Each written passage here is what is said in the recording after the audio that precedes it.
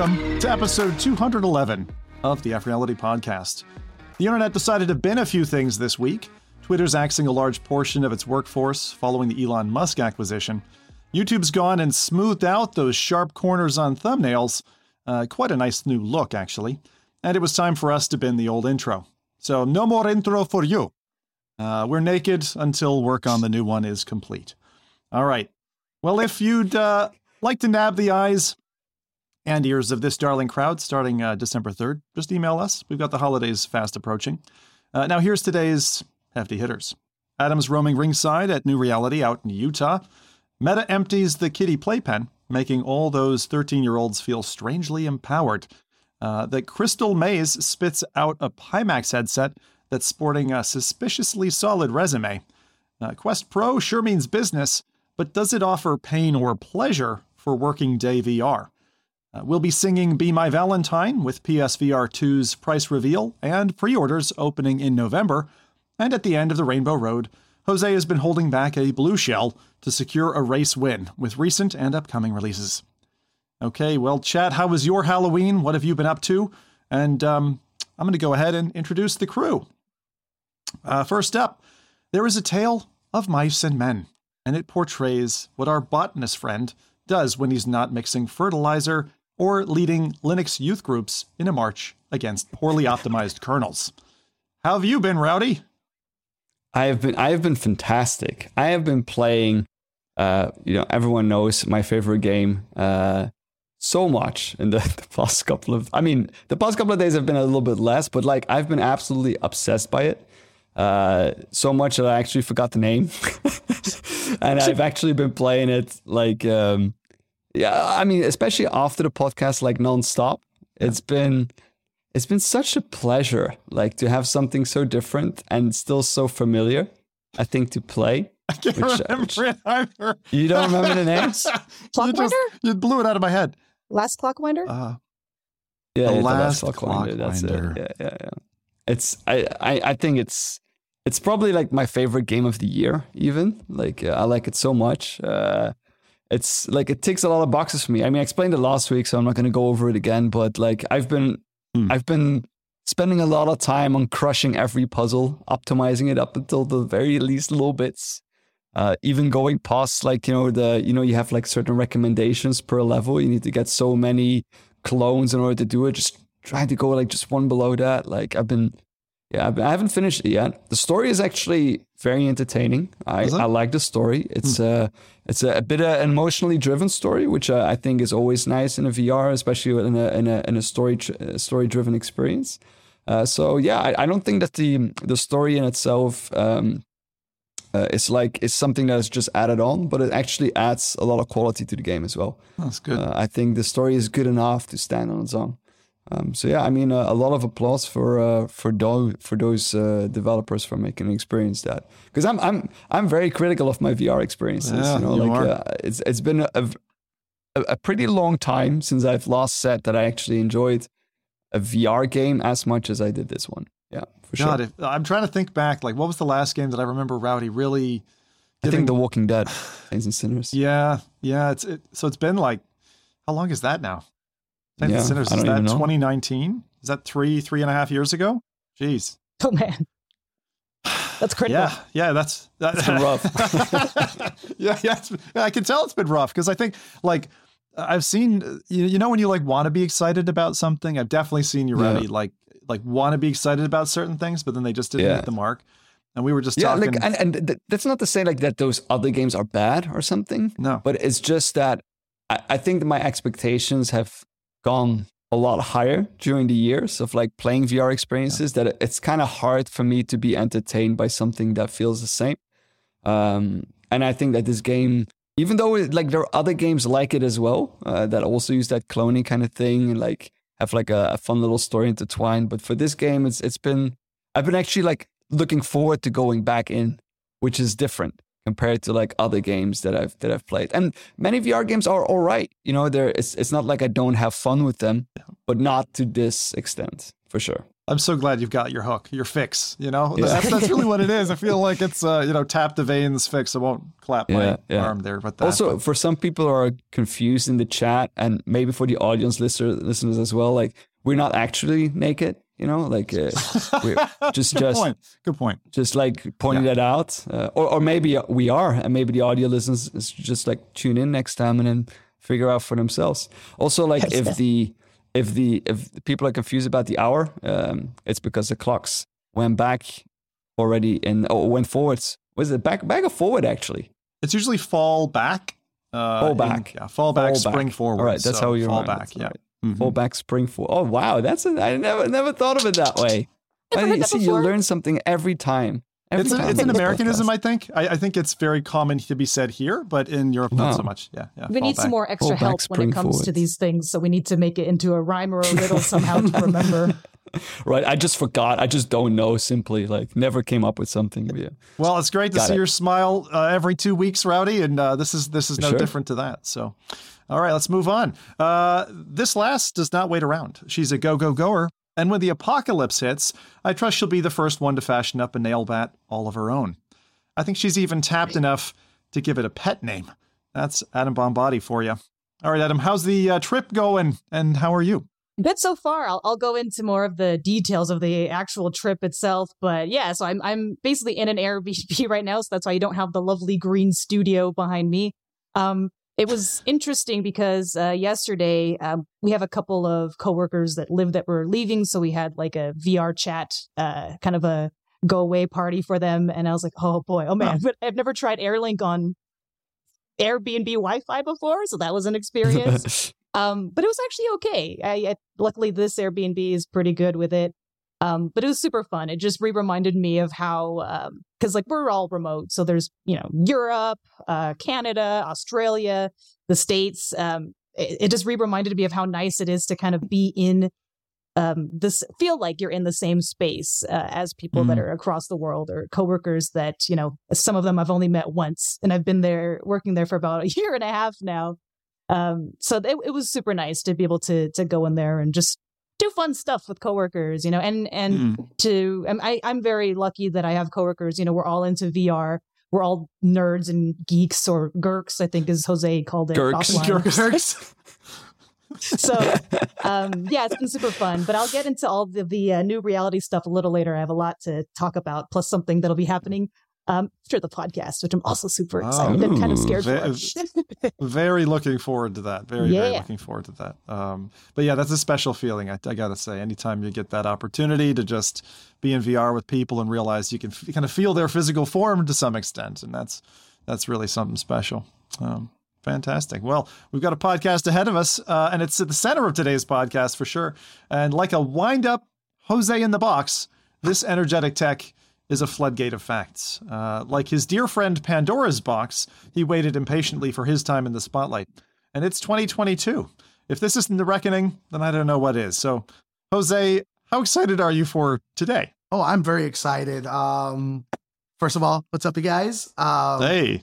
Happy Halloween's, I guess, aftermath, I guess you should call it, right? Kind of. The rise of the Gurks, as I like to call it. Well, you got to explain the Gurks now, because that was a pre-podcast quickie that we just had. So, where did Gurks come from? So, it's I wish I could add some elaborate story, but it was just an accidental slip up. I was trying to say VR geeks all in one word, and the word Gurk just accidentally came into the ether. So, I'm going to coin it from here on out for gamer VR geeks, right? So quick Gurk, right? So, and the reason that word accidentally came out was looking at the Quest Pro reviews that we'll talk a lot about later. So many perspectives about this amazing device, all focused around the mindset of gaming. So I'm very excited. The last few days, I actually been sitting down more than ever. So I actually been more relaxed, enjoying the Quest Pro, revisiting a lot of 2D games. I actually been playing a lot of old school 2D games. I actually been speedrunning a lot more than I used to. Right. That's something I used to do a lot as a hobby. I didn't know you did that. That's awesome. Yeah. I need to know. So what kind of games do you speedrun then? Super Mario World is actually one that I'm actually pretty good at. And you can speedrun in VR headsets now. That's something that you cannot do on a Quest 2, but you can. Anthem just fell in love with you, I think. Like she grabbed her chest. I'm a gamer. Game. Oh, dude, it's there's something about revisiting these games in a very new way, right? With like high input and like low input lag rather, and it's just so cool seeing the beginnings of these monitors, these giant screens slowly being phased out. So very excited. Amazing. Well, I can certainly feel it off you, and it's one of the things that we've certainly attracted plenty of comments about you, Jose, over the last 2 podcasts. So can't wait to distill it down and just hear how Quest Pro has been for you. So that's a hefty highlight, I gotta say. Before we get to my highlight, I would like to ask, what has chat been up to? So, guys, are you seeing anything in particular there in chat? I see a lot of high fives and things going on. Yeah, there was a Sampler 19 went to Hyde Park for Halloween. There was a Ghostbusters 5D ride, but unfortunately they said it was pretty disappointing. Not really 5-dimensional and 3D glasses gameplay, so it had a lot of latency. It's a bummer because that sounds like it'd be super cool. I guess we'll just have to wait for the Quest version then, right? He's just like me, like high expectations, you know. Whenever I read 5D, then I know it's not going to be 5D. Yeah. That's actually, you know, it's really funny you say that because that's actually quite a big gimmick in the arcade location-based world where they use additional dimensions or Ds in order to mean completely weird stuff. Like they probably meant 5D as in, the chair rumbles, you get air. Yeah, of course. And so they start splitting senses. So air, water, fire, or whatever. So they add as many Ds. The Lost Avatar. I'm sure I've seen a 7D advertisement. I'm sure.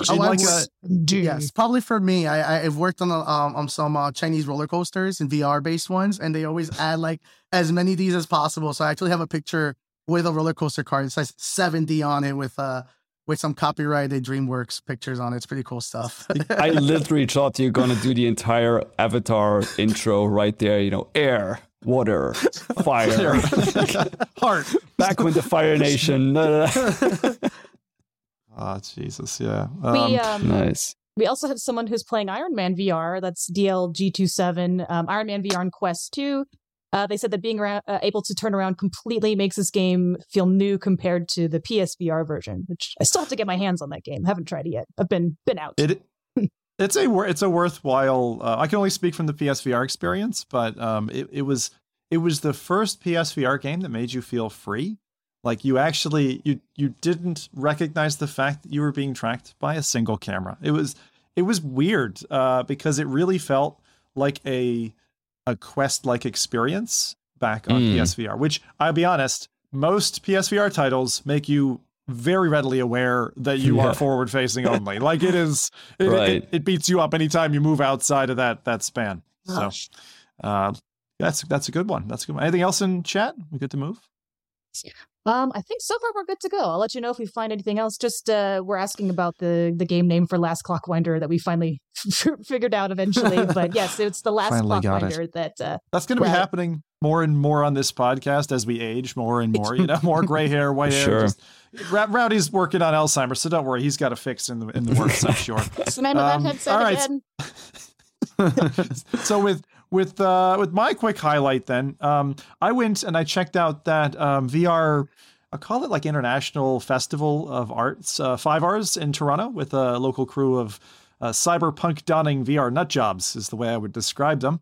Wow. To set the scene though, first I need to ask you, for those of you who have been on the internet, and I think all of you have been on the internet long enough now, do you remember End of the World? It was a 2003 era Flash internet that showed various nations deciding to bomb each other. It was just like one of these Flash animations that just kind of went viral. Actually written the German way, or is it like how you pronounce it? Like, no, it's written with Z-E. Yeah. It's Ends of the World. End of the World. Yeah, it was like it had a whole bunch of different nations. Kind of, it was awesome. I shared a link with you, Rowdy, to a modernized version of it. If you can run that, I'm just gonna to show it right now. Jog people's memories of what this was. This is like one of those old days back when we had Newgrounds and those kinds of things. I mean, Flash has all been dead ever since that technology died, but you remember this one, Adam? Yes, now that I see it. Oh my God. I'm not I've seen seeing it the as well, screen, yeah. but is that the one there's like a French guy narrating it the entire Yeah. time? Okay, Yeah, yes, I know exactly what you're talking about. I am late. I am late. Yes, okay. Yeah, Oh. exactly. Wow. So that just sets the scene for some of the kind of experiences that I got to do in VR. So I'll explain this a little bit, but I got to experience a couple of different things at this showcase, right? And they were all on Quest 2s. Ranging from like 360 videos, stuff like the David Attenborough, like 5K or 8K HD stuff, which was pretty neat. Saw something on plants. I got to see a rehabilitation camp in China, which was used for internet addiction. So if you're into games too much or whatever, your parents ship you off to this camp. So they kind of, it's like an internment camp, and they like beat you up until you don't love the internet anymore. And then I got one where there was like this fortune telling thing happening where I was communing, and then my ex-husband came back from the dead to kill me.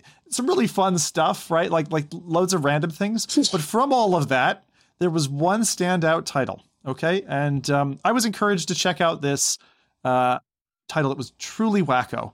And when Zim says wacko, you know it's messed up, right? Like like this was messed up. It comes from a pair. Is this like?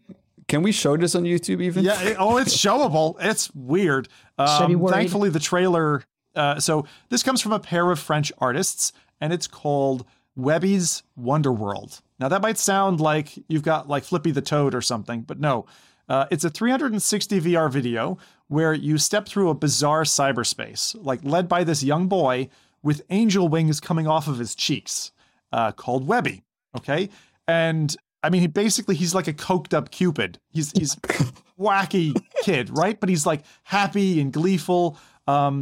He's innocent looking, but totally insidious. Like he's that kind of kid, right?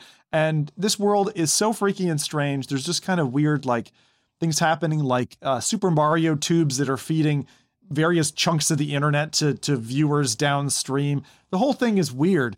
And the unfortunate part about this is that like tickets to join this particular cult for yourself sell on a particular website called gate22.net at about 25 ahead, and you have to go along with like 6 people. Now, I think that's kind of extortionate. I get it. Artists need to get paid and all that, but I probably would have been happy paying $5 for this experience, which was about 15 minutes long.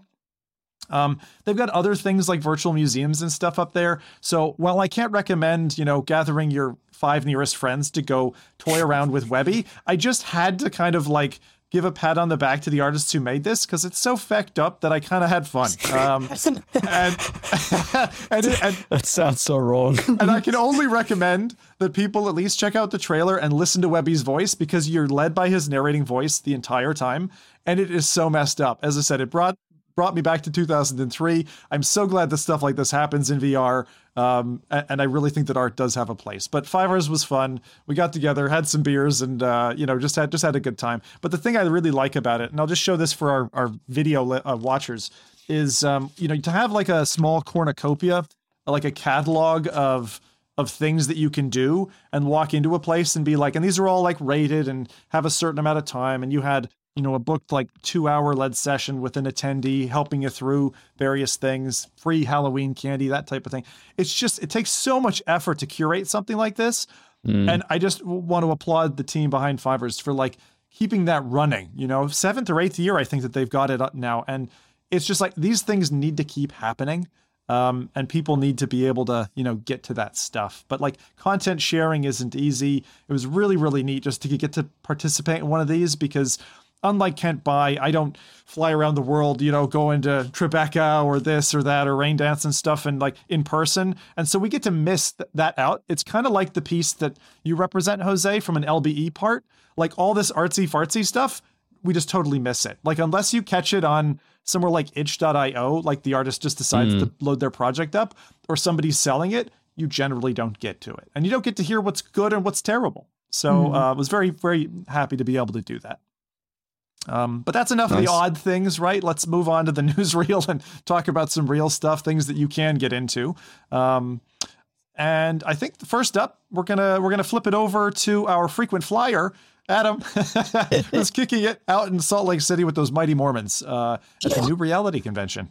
Yeah, so this is a first-time VR event for VAL, or Virtual Athletics League. And I think what they did right was that they flew in, a lot of well-known names, like Mike's here, Gamertag, Cass and Sherry, some TikTokers too. You've got TechManju, Tiny Beats, a bunch of people basically.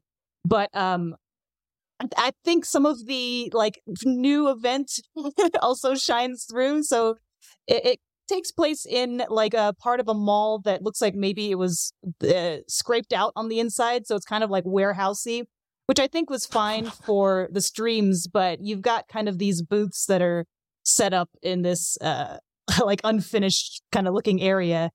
And some of them aren't always manned, which is fine. I mean, they had VZ Fit here. That's the people that have the Quest. And I don't want to call it a game exactly. It's more of like a fitness app where you could put cadence sensors on an exercise bike and be able to use Google Maps to pedal in places in VR. It's really cool. They've got Walkabout was supposed to be here, but unfortunately, I think it was the CEO's mother or something passed away as they were walking out the door, so they weren't able to make it. Yeah. They have Monkey See, Monkey Doo, which I have not tried that one yet. There's a couple of other peripheral companies and everything, but of course the big showstopper is Shell Games with Among Us. That was the big live stream that happened yesterday, where they had 8-on-8s and they would swap out the creators within each session. And that was actually really fun because you got to, actually in the videos of LS Toast, who donned one of the Among Us suits. So in the very beginning of the show, they had him just totally take a whack at a poor other Among Us spaceman, which was really entertaining because you realize that this thing is it's a pinata. Oh my God. That was great. And he was having a great time just running around the warehouse in this suit. It was the funniest thing ever. But I will say so far, so it's still going on today. I think that they are having Population 1 and Epic Roller Coaster competitions, but it's more of whoever came in person can sign up. And I don't know if there was a big enough of a audience or big enough of a marketing where enough people knew about this event other than VR, the VR content creators and people who just are way too active on Twitter like myself. But the highlight was, definitely the Among Us stream.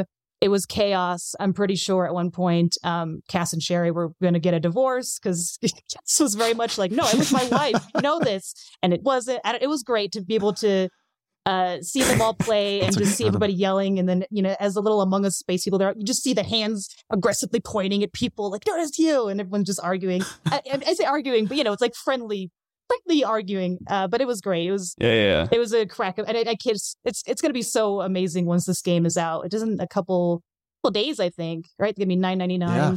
Pretty good price. Yeah, the price point is amazing on it. I'm so happy about that. But yeah, Among Us is really awesome. It's a pity I didn't realize that they were going to stream it. I would have tuned into that. That sounds like a fun thing. I hope it's available on rebroadcast somewhere because that sounds like fun to watch back. It is. It's on, I believe, Valve's Twitch page, which is twitch.tv/ValveVR_esports. And there were things you could tell as a first-time event that could have been better about it, like some of the green screen qualities for the casters or just some of the camera angles, or maybe even, maybe I'm also spoiled by IVRL, but maybe in the live stream, they basically just had the four creator views at one time, but because there were 8, sometimes they would swap out the squares of someone else. But it was a little chaotic as who to look to at times. So it would have been nice to maybe look at one person's view for a little while. But I think that they learned a lot from this event, and I don't mean to try to say that it was not great, because it was. I think it was really smart that they brought a lot of people here, but I think there's a lot that they can learn from this, and I hope that they continue to do them, though, because we don't have a lot of VR specific gaming events. We might have a PAX that's just general gaming, and then maybe you'll have some VR tacked on, but to be able to have more VR specific events is huge. So I think as long as they, they've got good takeaways, they learn some things for next time, I think it'll be pretty good. They just, you gotta do the thing, and you gotta make mistakes, and in order to improve and do better next time. Improve. Yeah. That's so true. I'm looking forward to next year, though. It was, as far as socially, it was super fun. Everybody, it's always amazing getting to see all the other creators too from across the pond, or even from, stateside, some that I've never met before, like Otterworldly. I didn't realize that Tiny Beats even lived in the same state as me or, same part of California. So I was like, oh, small world. But super fun. So I hope they do it again. And yeah, just maybe learn from this one. A couple things differently. Only VR conventions has been rare across the whole timeline. I think you've got like VR days out in Europe. You've got obviously Oculus Connect for a time was the go-to for, a VR meetup, but it's such a special feeling when you get there and you don't have to explain what VR is to somebody.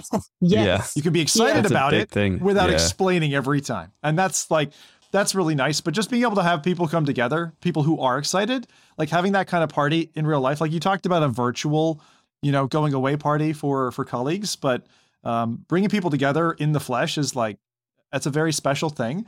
Absolutely. And I think if the pandemic and lockdown taught us anything, cherish every single one of those, like you don't know what's going to happen next year. You don't know it's going to happen, for a period of time. So I don't know. That's fantastic. I'm so glad that people get to come together.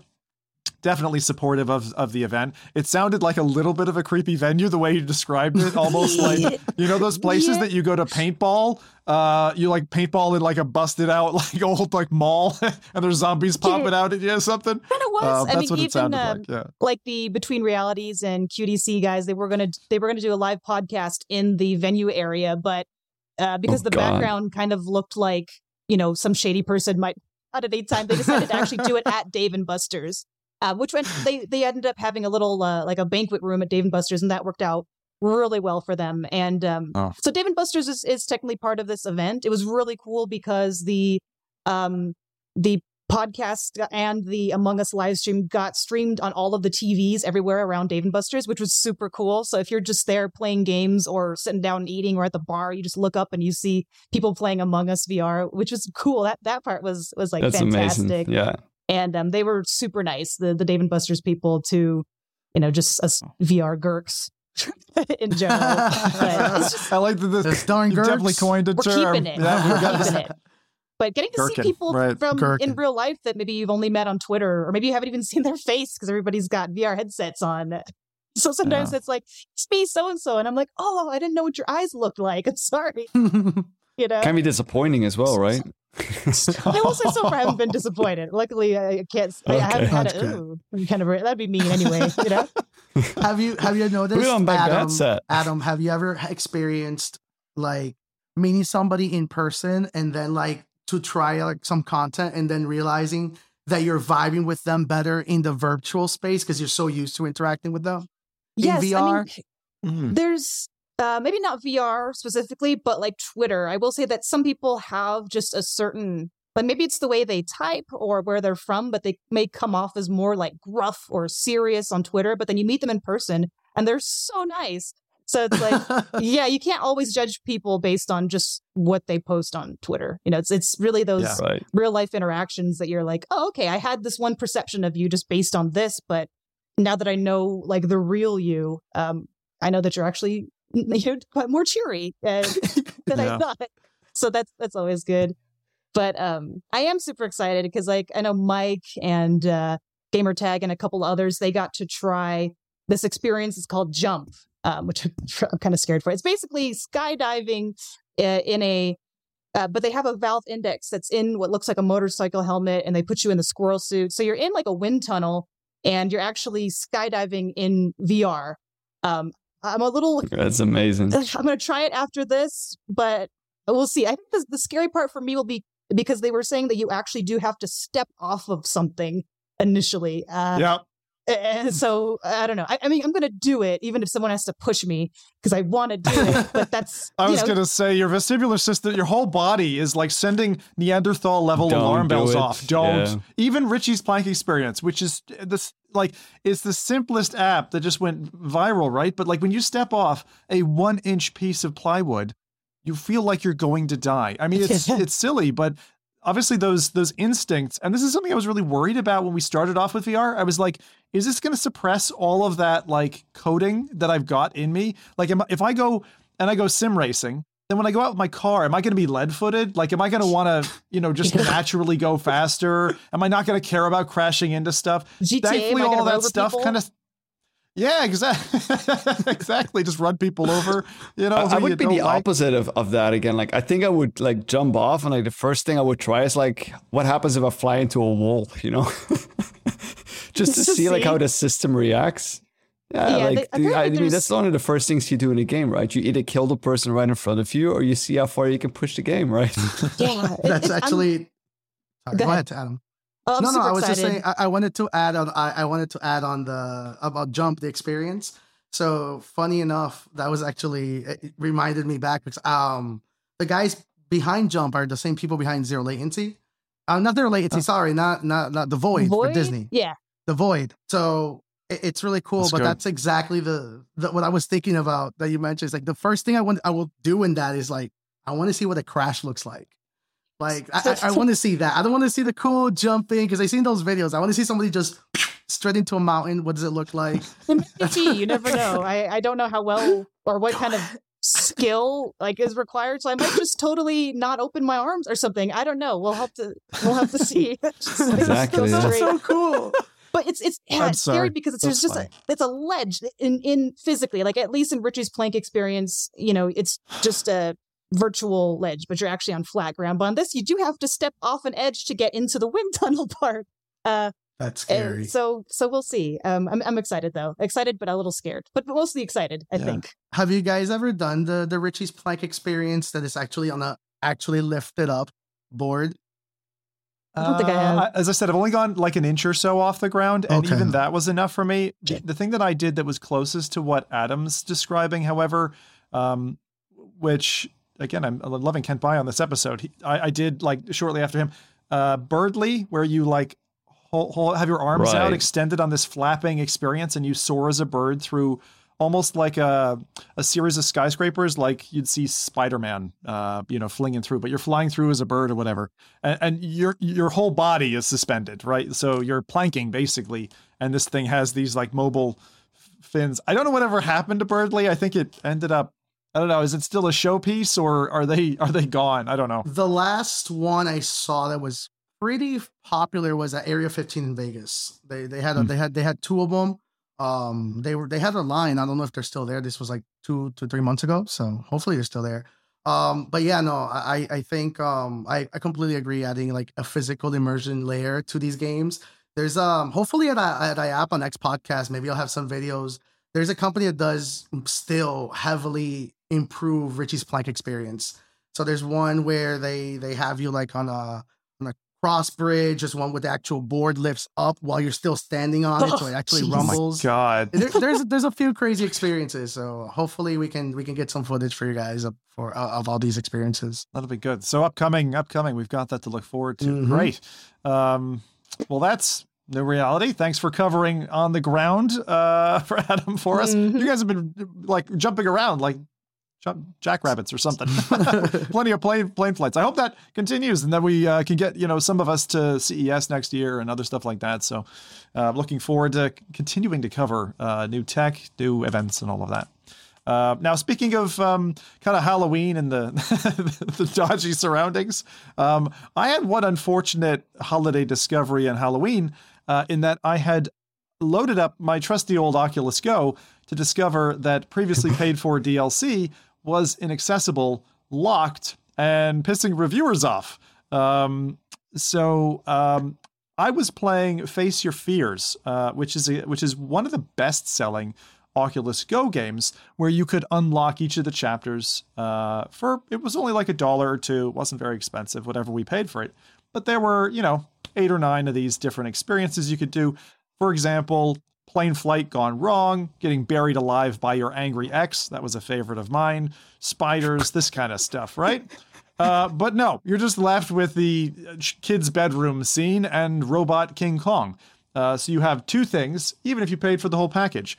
So for me, and looking at what the reviewers were saying, how no one's responding to their woes over the last number of months and years, it is quite disheartening to think that just a few years on from digital purchases, Meta shutter support and seemingly have given no response to the matter at all.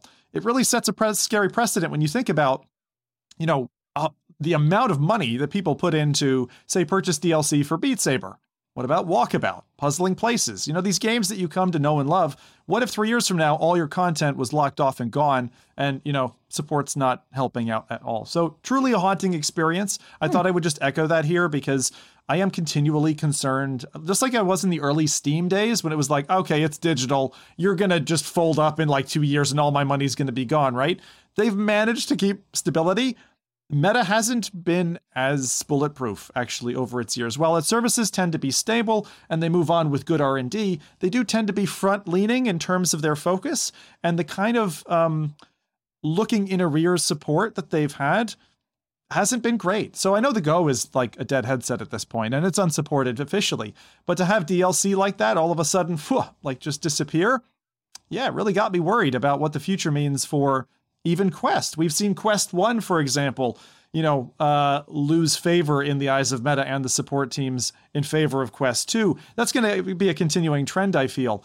But yeah, it's a bit of a hard one for those of us who like to go into the cabinet, take your old console or whatever out and play the old games. So that was a bit of a naughty surprise. It must be a mistake, no? Like why would you do something like this intentionally, right? Yeah, this must be a mistake that they haven't been made aware of, and the game is not being, I don't know, maybe now like that people are actually complaining about it, that will get it sorted. But this feels like something has been updated and done wrongly, rather than like something intentional, I think. I mean, I give them the benefit of the doubt. I'm sure it's an unintended side effect, but I wasn't like, you would think that developers would be given the heads up, like Turtle Rock Studios behind this one, for example, would be given the heads up to say, okay, if you want your game to function after cutoff date, then just, you know, code it a bit so you can kind of open the doors to everybody who paid the DLC.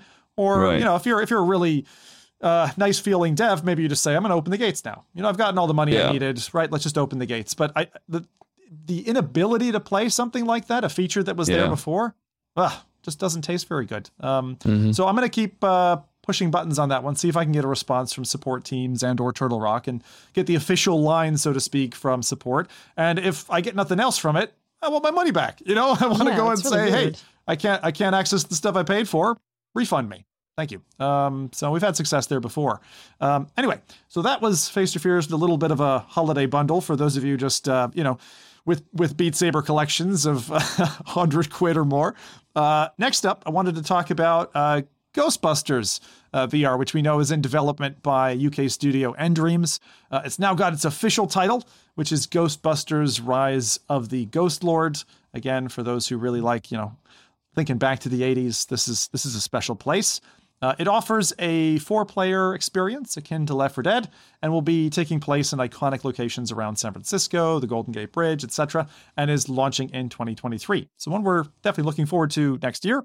And if you can't wait for that official experience, we also had news of a nifty-looking conversion mod for Left 4 Dead 2 called Ghostbusters Dark Carnival. So for those of you familiar with Left 4 Dead and Left 4 Dead 2, you can find this new, I guess I'll call it a mod conversion pack, available on Steam Workshop, which is playable with the Left VR Dead 2 mod that converts the original Dark Carnival level with a series of changes to bring the original cast of enemies, weapons like proton packs into the game, enemies from the original game like the Marshmallow Man or Slimer.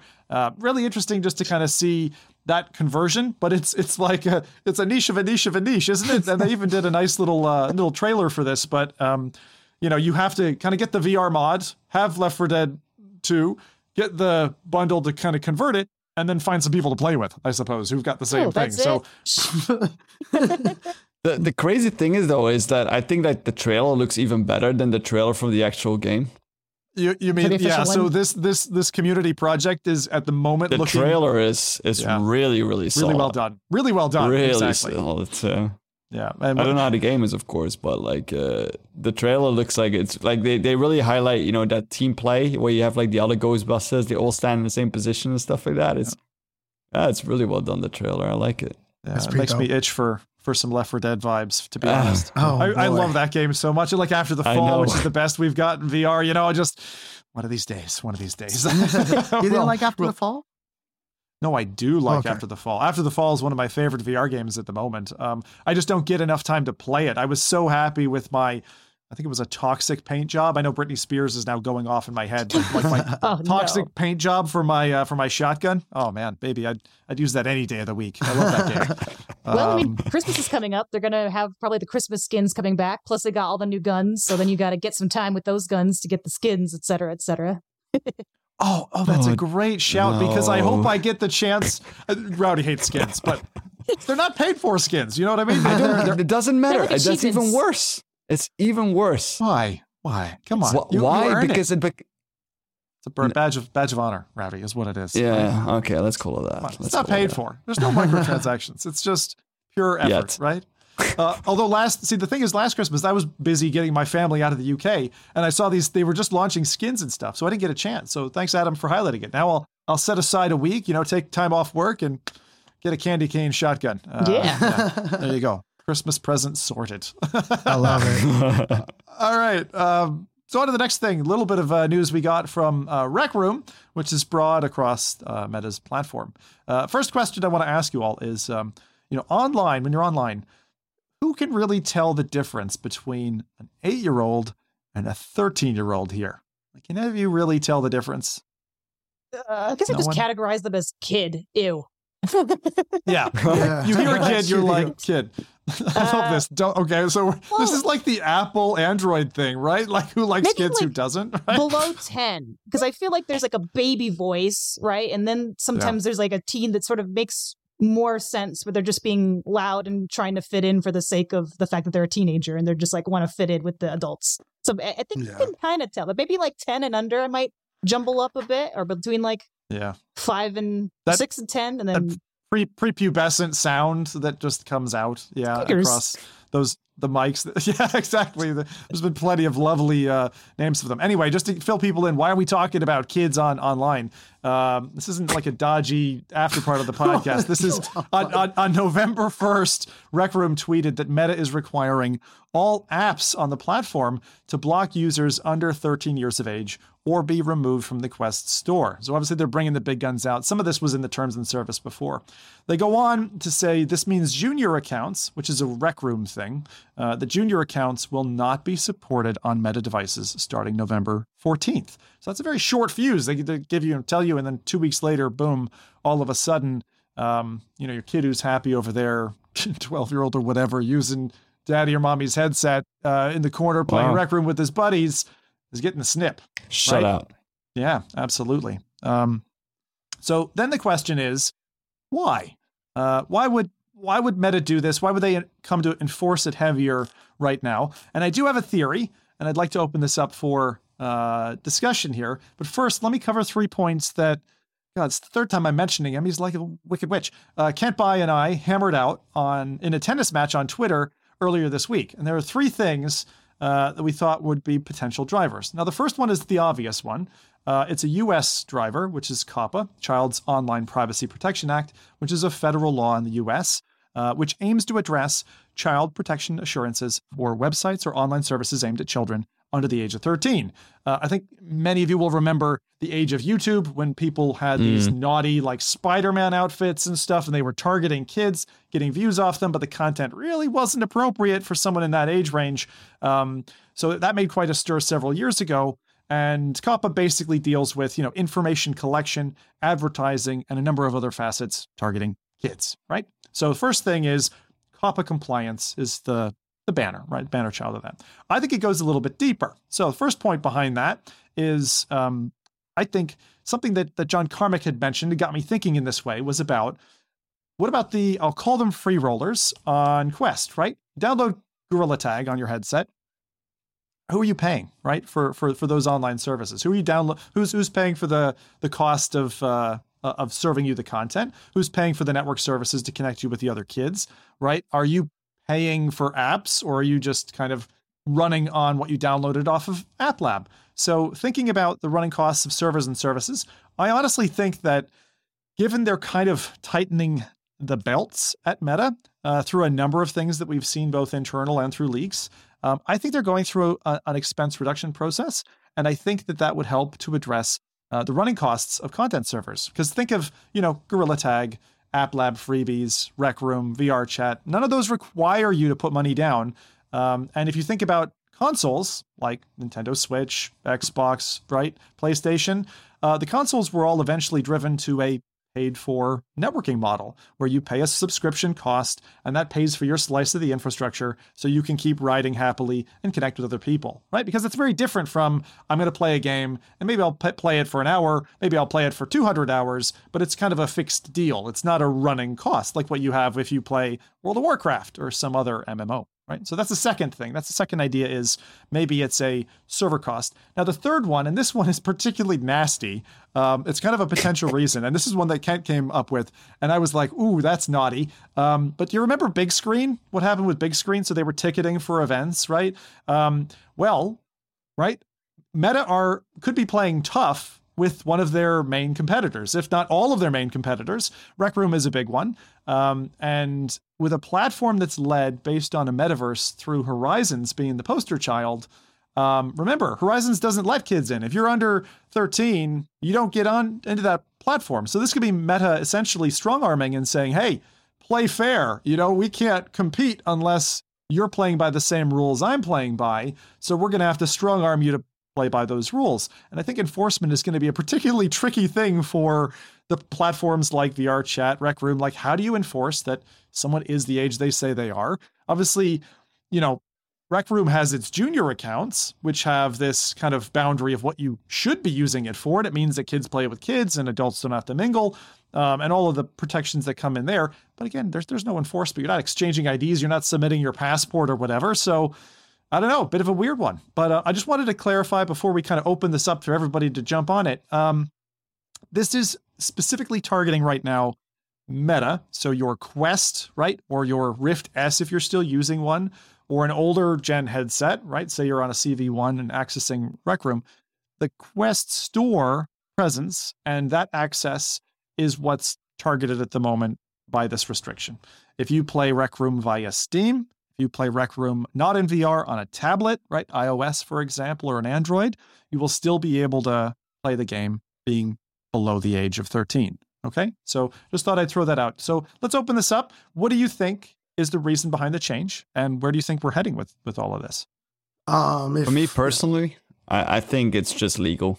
I think it's just legal reasoning because kids are still going to be able to play Rec Room by just using their parents' accounts. I think that a lot of parents just install Rec Room and have their kids play it, because I don't think kids specifically like those junior accounts. It's more like a legal reasoning. I think that those accounts exist, that they, if something happens, they could say, oh, well, you were not supposed to play it using that account. It breaks the rules and regulations. So I think that the reasoning is just Meta covering themselves in for ensuring that in case something happens that they don't get because it still is, it's personal information, right, that they're collecting, and that's what they want to do, and they can't collect that from kids, especially not on the age of 13. So I'm thinking that that they know that people, especially kids, are smart these days. They're gonna find a way to play it anyway. But then at least, it can't come back to Meta. Just like it did with YouTube. It can't come back to YouTube saying your rules and regulations were not in place. Yeah, I think Meta, that is the reason. Meta, exactly to your point, Rowdy, is that Meta is a analytics and data gathering company, right? So they have to, and you just said it yourself, this only affects Meta products. And that's the reason they're strong arming the competitors, because these competitors, and that's the reason why Meta's going all in on VR, is because they were cut off from the traditional internet, right? So the internet is currently dominated by the hardware ecosystems that allow you to get onto the internet, right? So when you look at the original Oculus, these platforms were device agnostic, so they could pretty much work on everywhere. So when you look at Rec Room, you can track a 13-year-old or whoever. What happens when they shut down Rec Room and they open up Beat Saber, right? So Rec Room on other platforms, they can track that data because, they went from Rec Room to Beat Saber, from Beat Saber to Gorilla Tag. That's the issue with Meta right now, is that they can track you when you get into Gorilla Tag. They can look at the user data, but they can't do much with that data. What does that user like outside of Gorilla Tag? And if there is a way to get that data, can you justify it legally? And it goes back down to the legal issue. It's all tracking. It's all data. Web 2.0 is completely locked out from Facebook. That's the reason Facebook is going down. If they had access to all of this interests that are evolving in real space, Facebook will still be number one. People keep assuming that Facebook is like going down because of interest. No, it's just they don't have access to your interests anymore. And on top of that, like the entire thing about like Meta being able to collect data is regardless of which account that you use, I'm 100% certain that they know which person is using that account. Yep. And they can probably estimate the age by, the size from the ground, the amount of arm movements, the voice that all of that stuff. So they'll be able, but the legal aspect of it is that they're not like, let's be honest, like law hasn't really caught up with that because Meta can easily make a profile based on sub-profiles that are all working under the same kind of account and then say, okay, this person is a woman and this person is a kid of like around this years, just by the very limited amount of data that they collect. But legally, they need to ensure that the information that they so-called collect is only being collected from people. And also that are the data that consent. they are getting is not valuable. The data that you get within your ecosystem is not valuable. The value is what people are doing outside of your platform in order for you to be competitive and get that data in and bring that person back in. If you don't know what that user is doing outside of these platforms or these ecosystems or these games, you really can't do much with that data. So they can't legally justify it, but it's also useless. It really is useless data. And that's what's happening right now. It's that Meta's main priority right now is not VR. It's not headsets. It's none of that. It's actually dominating the next phase of the internet, whatever that is. If tomorrow we find out that augmented reality is going to be the number one platform, they're abandoning VR completely. It's dominating the ecosystem, holding onto the keys because Apple currently owns access to the internet and it has the most positive tone right now. So it's really figuring that out is how do I get the Oculus app to track you outside of the Oculus app, right? So that's what's happening right now. Apple has access to what you're doing on the Oculus app, but also what you're doing outside the Oculus app. Also knows what, when you open the Oculus app and you open up Safari to Google similar games like Beat Saber, Oculus doesn't have those results, but Apple does. So now, Yeah, I was going to say Facebook definitely used that and has used it for their breadwinning on ad placement and targeted ad spots. I'm curious, Adam, what's your take on all of this Rec Room stuff? I think pretty much that they are covering their butts, but also trying to remain consistent because even though, yes, a kid can have a Quest, but I'm pretty sure even the parental controls on the Quest are meant for like 13 and up for a parent to, control the teen. So it is kind of a weird disconnect that, technically the Quest platform is like 13 and up, but then you have Rec Room, which is a game that's more geared towards under 13. What I'm curious to see on how this might affect other games, like are they going to have more clear guidelines as well, or is that just going to be covered by, Meta as a whole? Because thinking of games like Population 1, VR chat, I don't remember off the top of my head if they specifically say 13 or up, but is that something that now they're going to have to consider? And then even, when you mentioned the subscription-based model, I'm just like, oh man, thinking about, flashbacks back to like, hey, if you want to go online, Nintendo Switch, Xbox Live, all that. But then all of these games that are already existing are going to have to make a lot of changes if that's the case. And I don't know. It'll be interesting. I think this is definitely the start of some big changes coming forth. What they'll be, I don't know for sure yet, but it probably also goes into the fact that they say, kids under 13, like if you have the headset too close, like that can affect eyesight and everything. But mostly I think it's a legal, but also just a consistent across all platforms thing. Like we want to make sure that, yes, it's going to be, well, maybe starting with Rec Room. Again, we'll have to see if other games have to follow suit. But yeah, it's just, we say it's 13 as Meta. So it makes sense then that all the games we cover on our platform have to be 13 and over as well. Yeah, it's interesting because I would have expected to see more on Twitter or broad form media about other platforms, because this has been in their terms of service for some time. now they're getting strong with it. Obviously, there's been a equivalent of a cease and desist letter passed from Meta to Rec Room to say, hey guys, you got to comply by X date. Others will have received similar, but I haven't seen the same from VR Chat or others. So I don't know if it's phased to some extent, if they're moving target to target, giving different companies different dates. I would have assumed it would have been a consistent date to comply with. But it'd be very interesting to see how it affects other players. The question that I had in my mind and why I started to go beyond just the legal ramifications was, why now? Why now? This is more than a year old. This is not new, right? This is not a new requirement. Obviously, Meta are getting strong.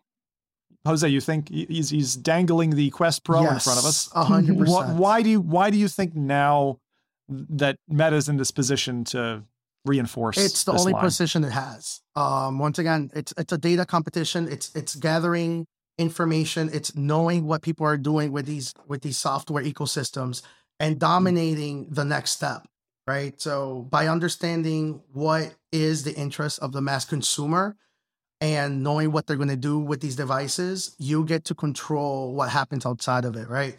There's a reason why it goes all the way back to the foundations of the Quest platform. It goes back to the store. There's a reason why certain games get into the market and some don't. It's the ones that provide the most data, the most engagement, the most conversation, and the ones that, unfortunately, optically, it looks like that Meta has their grabs on them, but it's really the ones that they have a really integrated relationship so they can get access to the data they can't, right? So that's what's happening right now. It is purely a data ownership race. So you think they're data cleansing to some extent? Oh, so absolutely. Saying, you have to. You have to now. Because like with the advent of it's not just about selling their metaverse platform, but are you talking from an advertiser's stance? Advertiser, software perspective, Meta is now facing the reality that there are companies that you mentioned earlier, you're being locked out of DLC. So now there's going to be companies that will be able to have a much easier conversation with their customers. They're going to be able to say, hey, we've been storing games for over 15 years. Everything that has been cut off from backlog or through licensing, we have done our homework. We give you a year's, there's history like that. We're talking about Sony. Apple already has a conversation that when it comes to security, I think I saw a poll a few days ago. It was like, who do you trust more, Apple or Meta when it comes to security? And Apple won tenfold, right? So there's a lot of optical value to data right now. And they know why does shutting kids off help? Because now you have an easier conversation with the grandfathers and concerned mothers. They're like, oh, I'm buying this headset for my kid. I don't want my kid's data to get tracked. I don't want them to know what cartoons they love the most in order so they're starting to get advertising. That's what this device is enabling for adults now. We are entering the age of your eyes are now worth more than anything else. So in order for that data to be valuable, they have to collect pure data. They cannot have a lot of noise in that data. They cannot have the kids that are not spending the money. So everything that we've been listing is really, really the answer. It's a very complex, singular thing that when you look at it, it comes down to legal, but it's everything we've been mentioning. It's just too much noise right now. And how do you discern a 13-year-old? Rowdy said it earlier. You can through data. And now when you have clean data and now you get the outliers, oh, that's a kid. Oh, that's a non-paying person.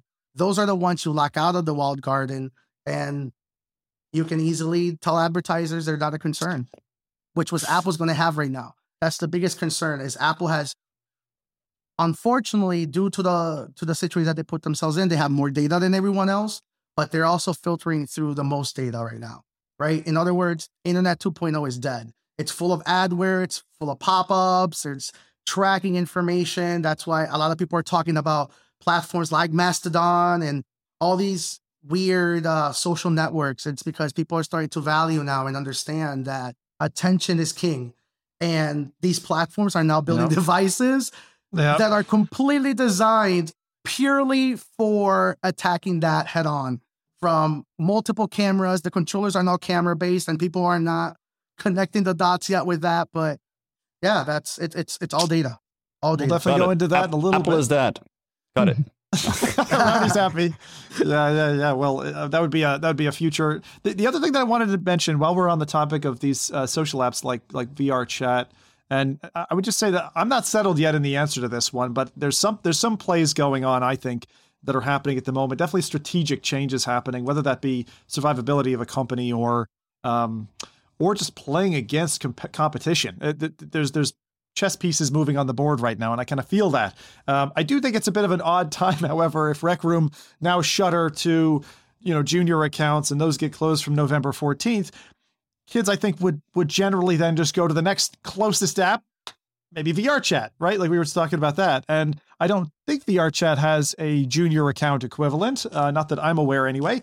And it's maybe bad timing for this, but VR Chat Labs, they now have just unleashed a nifty feature that I also wanted to say in this kind of same breath, which is locomotion, hand and finger tracking capability in a new experimental feature. They launched the new user interface actually for VR Chat, substantially helping that in the environment not long ago. But I wanted to also mention this. So you can actually move around with your hands, jump, use the menu, turn, all this kind of stuff with your hands only. So they've come up with quite an innovative approach that initially I looked at it and thought, God, that's going to be frustrating, right? What happens when you want to just let your hands drop or whatever? Is my character going to do a backflip? Like what's going to go on?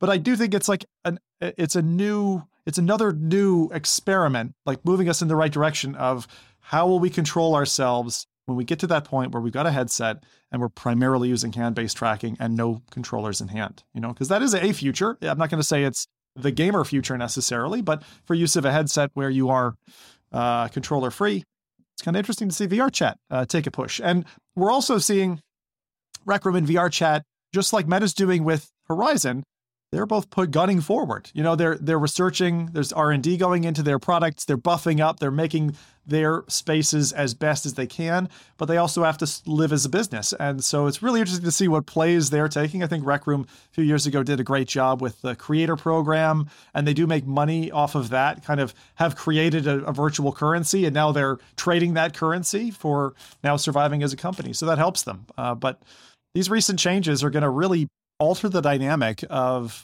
who's playing the apps, who's using them, but also who the young creators are who are building these worlds going forward. So interesting to see this kind of line in the sand be drawn that bit harder. I don't remember off the top of my head because usually it's like, are you past 13? Yes, way.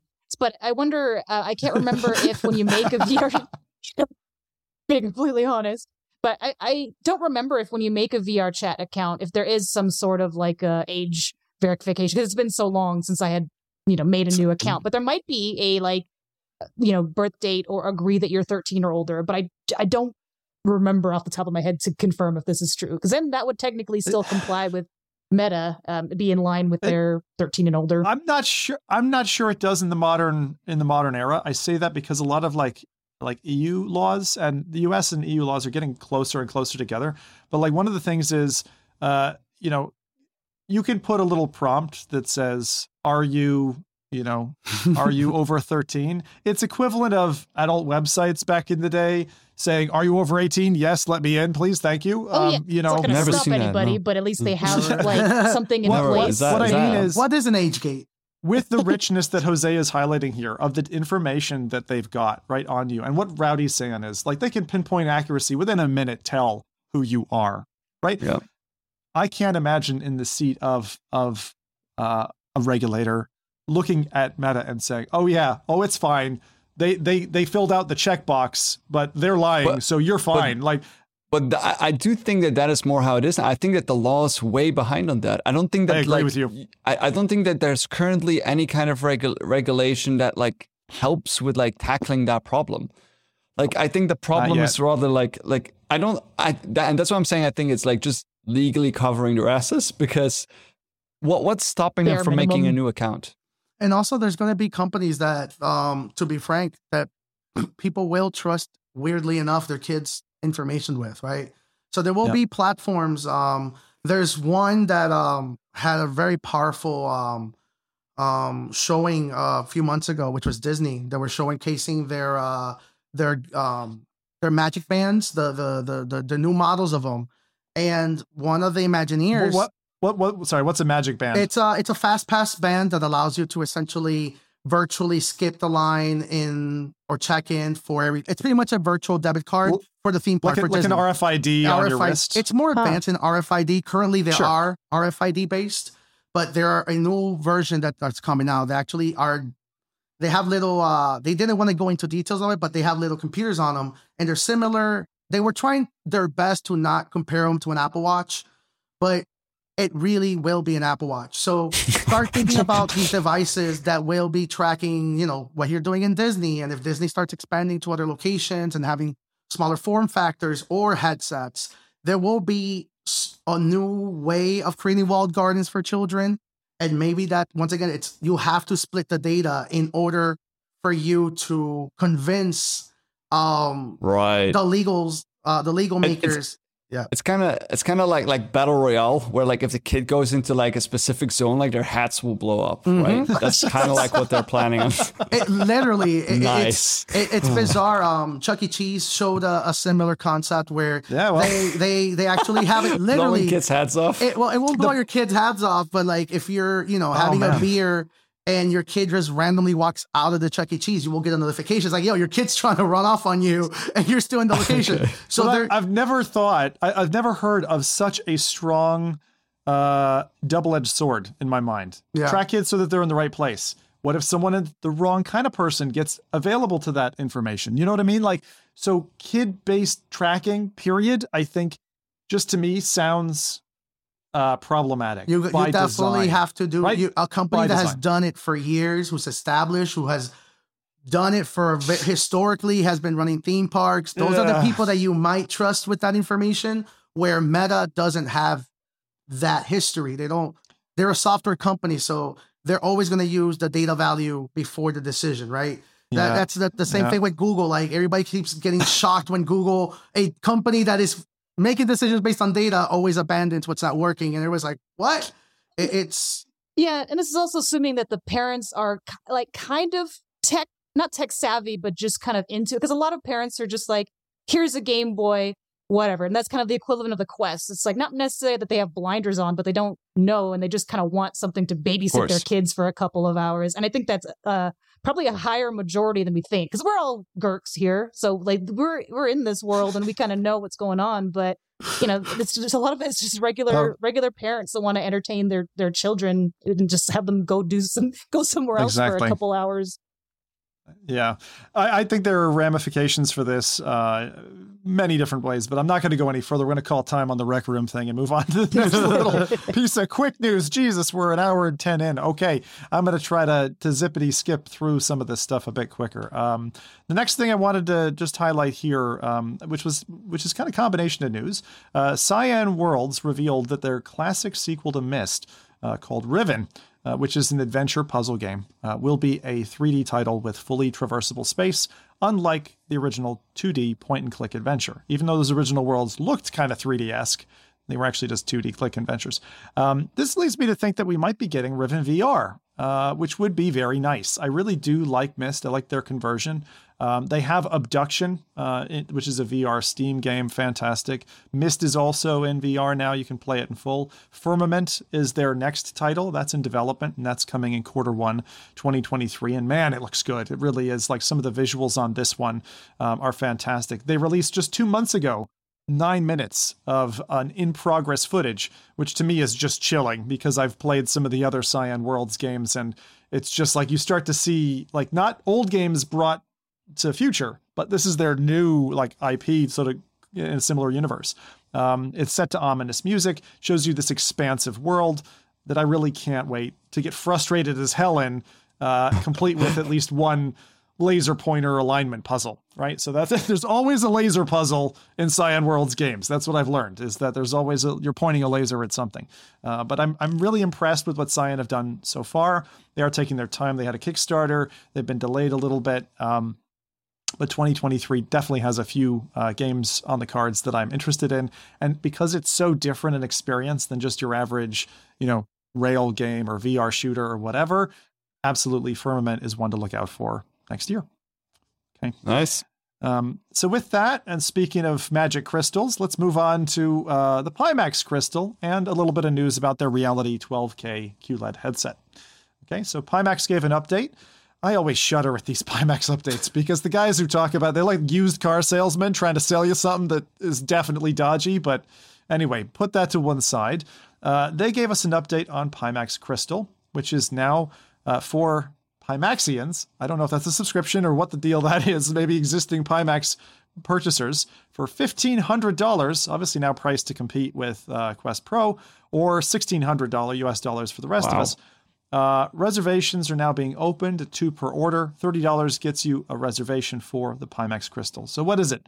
It's a headset that still keeps the Hammerhead design. It's got a DisplayPort 1.4 for tethered content. There's a 6,000 milliamp hour battery that's hot swappable that goes into the headset. Also, they have a fiber optic cable, very similar to what we've seen done with the Quest 2, for example. The lenses themselves are glass-coated lenses and not Fresnel lenses. They've backed away from that to get rid of God rays and all that. It seems that Fresnel have fallen out of favor, it seems, with VR enthusiasts. But this is quite different to Quest Pro, for example, and we'll compare and contrast those a little bit later. The controllers, however, look like clones of the Quest 2 controller, now with a very familiar ring with thumbsticks. They look like they've just gone dark mode, kind of black colored Quest 2 controller. They're kind of nice looking, actually. And someone on the internet said, hey, what if the Pimax controllers were now interoperable with the Quest platform in terms of the tracking system?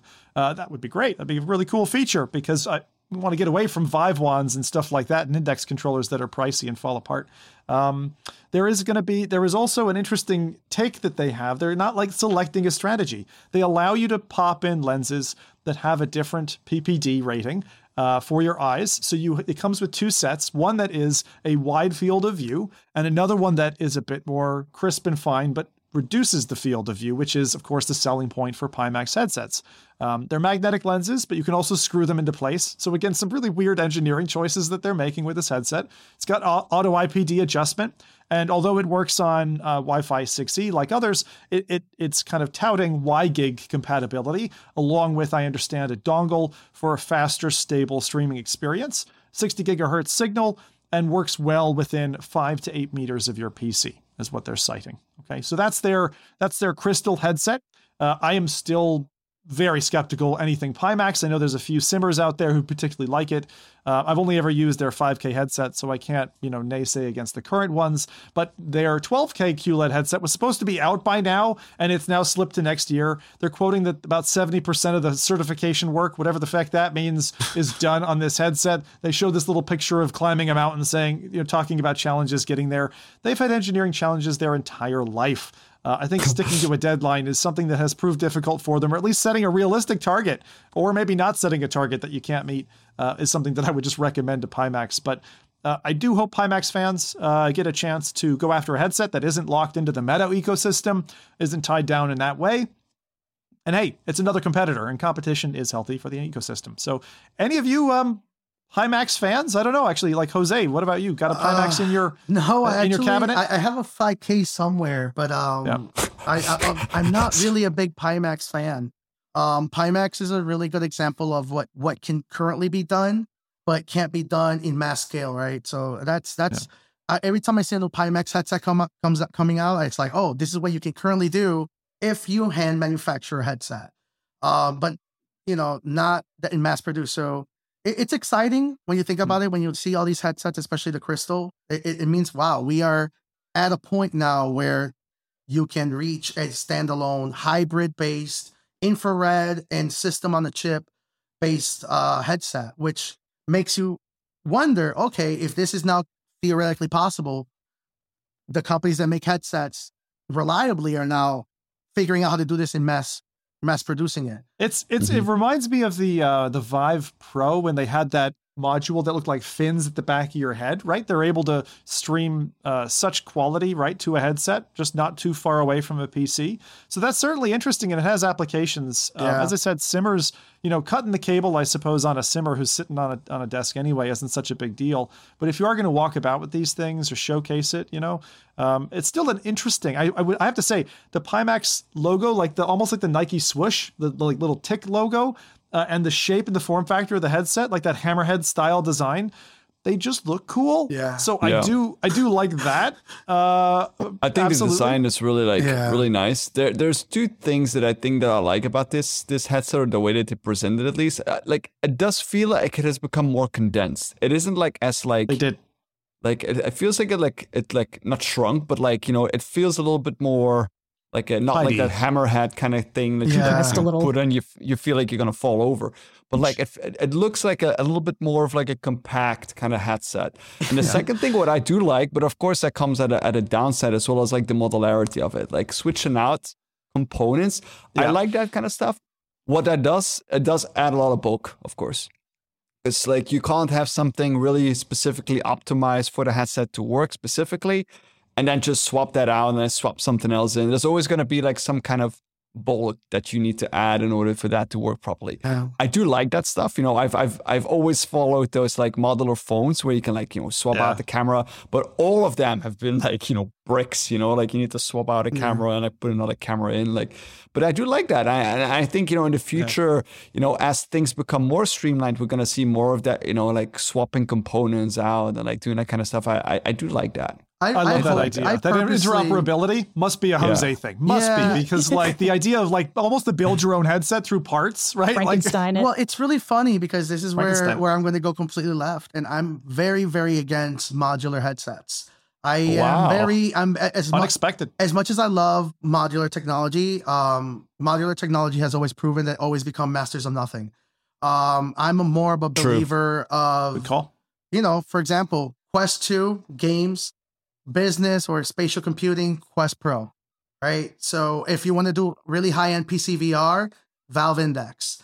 Right? I got a second. Wait. You're citing Quest 2. Yes. And I would have argued that Quest 2 is by design a tiered headset, or not modular per se, but for example, you upgrade the strap, you upgrade, you know what I mean? You upgrade the interface. It almost is a modular headset, even from how it's priced. Yeah. Because you're pricing it for being the bare bones, but you can go upwards from there officially. I'm not talking just third party. Mm-hmm. So, but when you say modular, do you mean where they haven't made a hard line in terms of engineering the product? Correct. And they've said, oh, you can have both roads. Yeah, and that's the problem right now, is that right now we're kind of in the the folding micro laptop phase of VR. I don't know if you guys remember the old school Dell laptops that you open it up and the keyboard flipped open like a butterfly in order to go. So awesome.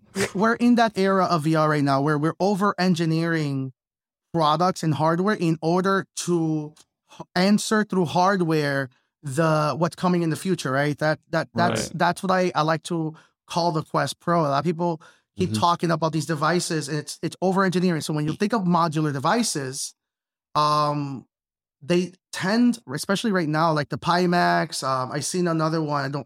I'm trying to remember the name of Imagine, but they look like little Panasonic goggles, where they're kind of doing something similar, and going after PC VR. And I feel like that's the right route, right? It's figuring out what your goal is and that's 100% true. I completely agree with that. I just like the concept of modularity. Oh, it's so badass.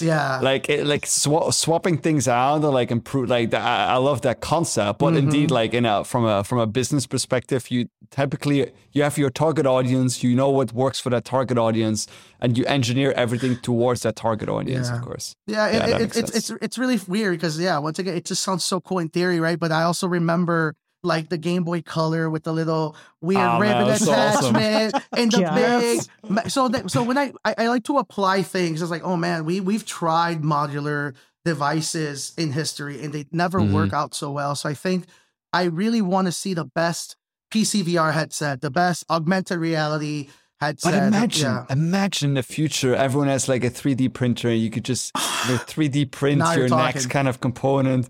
You know, like, oh man, that'd be pretty like, cool. I would love modularity I'm like with that. you there. You know? I'm with you. I'm all for 3D printed, but I'll tell you, I was Subnautica? kayaking. I was kayaking with a 3D printed, piece that it broke because you know how 3D prints have those striations and they're weak on a certain spot. I just imagine your headset like cracking in two. Oh, God. Just print a new one. Like, Oh, that's so funny. Well, that's probably what they do at Pimax, to be fair. So, I don't know. But anyway, there you go. That's the Pimax Crystal and the 12K QLED that's coming some point in the future or distant future. Certainly before the Jetsons get here, I think. Adam, did you have something to say about those headsets? Sorry, I thought you were trying to jump in there at some point. Really, it was just, I'm more curious about the controllers. And I know there was like a thread on Twitter somewhere that I lost track of on like, is this something that like they either copied very lightly and can get away with it legally, or is Meta potentially licensing out their controller design so that it's a little easier for developers to not have to button map, 5 different or however many out there, different mappings. Right. So that could be interesting. I want to refine that thread and see if there were any answers in there, because I'm like, oh, that would be interesting if they just started licensing out their controller design to different headset companies. Yep. So That would be cool. That's all I had.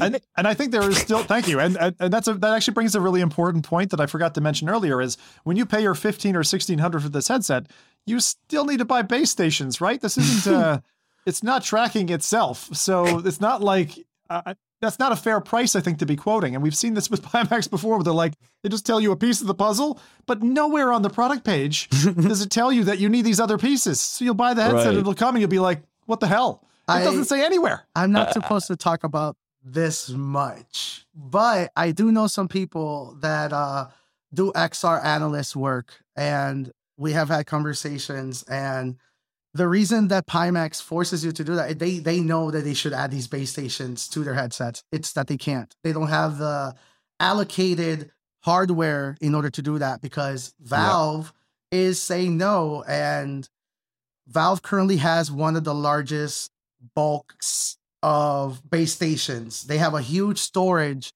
of base stations. So take that as you will. It's almost like they're waiting for something. Yeah, they're not letting anybody Half-Life 3 get confirmed. access. There we go. Yeah, it's Half-Life. Yeah, it's all Half-Life. We can help. Well, I'll tell you what. Go on. I gotta highlight this comment from Crash Organism here. He said, hey kids, happy Christmas. Here is your VR HMD. Here's a solder iron and a hot glue gun. Have fun. Oh, man. It's going to come. Hey, that's what we had with Nintendo Labo, right? Think of how gleeful Nathy was back in the day with that thing. Build your own cardboard headset. So, Yeah, put your head in a goose's head. But if you ass, right? accidentally Yeah, wasn't it wire like the Goose's battery, ass, I think. Yeah. put the battery cable in correctly or something. Yeah, I don't want to trust people. It would be building the my parents' headsets. assembly, right? That'd be like, oh God, here's the gift that someone else gives you, and now the parents have to build it. 100%. Although I usually steal the Legos off my kids when we're building together, so that's my fault. Anyway, on to one of our first main topics. Okay, so Quest Pro. Jose has, I'm sure, like any techie, been immersing himself in this new piece of hardware, and is going to tell us all about it. Jose, Oh boy. over to you, my friend. All right, so the Quest Pro, I think, there's been a lot of conversations about this device. I think the biggest conversation that I feel like we as the podcast we can answer, which a lot of people keep saying it over and over again, is what is this headset for? Who is it for? People are so confused. Is it for gamers? Is it for people that work? It's actually, the truth of the matter is, it's for neither of them. This is actually specifically for the creators. This is an over-engineered device. When you look at it from a hardware perspective, and you look at it also from a developer perspective, and you can see what you can do with this hardware. Of course, all of the things that you're listing in your mind are not made right now. And that's the point, right? This is in order to create all of the advancements that we saw rapidly happening for the Quest 1 and 2 to happening for the Pro, right? So starting with the controllers, a lot of people keep talking about, why is this controller so wonderful? It feels so well engineered. It's because, quite frankly, it is over-engineered. This is a computational device. Believe it or not, this device can actually operate and run on its own without the Quest Pro. So think about all the use cases and products that you can do with a rewritable CPU, right? What happens when you have mixed reality and you're looking at devices that the mixed reality headset saying, oh, that's your TV, and you just point at it and then you turn it on with the remote, right? So that's going to require computation. That's what spatial computing is. A lot of people hear spatial computing and they imagine 3 monitors, outside your screen. It's much more than that. It's how do you get a blind person, somebody who doesn't care about visual fidelity, who doesn't care about haptics, or they have those senses, but they can't see or they can't feel, whatever the case is, how do you get those people interactive with digital mediums, right? That's what Web3 or spatial computing means. It's integrating all these devices, right? So what the Quest Pro is, it's an over-engineered device from a hardware perspective to answer all of these APIs that will be existing. Is what co-location, tracking the environment, devices that your headset now recognizes and you can point at. So all of those eventuals that will be happening within the next 3 years in computational and software enhancements, this hardware can theoretically do it. The Quest will the headset still be around then? Because will the headset still be around then? Because on average, the lifespan that those Quest devices have had is like a year, maybe 2 years, and then even they got rid of older headsets. So we're still seeing hand tracking with the Quest 1. We just got hand tracking 2 months ago. Of course, but I can imagine if people make new applications in 2-3 years down the line, that we'd probably have a new Meta Quest Pro device as well. So what is there a direct applicability then now for the headset? Well, that's what I'm saying. So you just mentioned there will be a new Quest Pro, right? Eventually in 2 years, but you will still be able to develop everything that is eventually going to be done better on the new Quest Pro with this device. This is the dev unit. And that's why you're saying that it's for a creators. Once again, foundation. This is the folding keyboard of the 1990s. This is an over-engineered device. When the Quest 3 comes out, I have a really good feeling that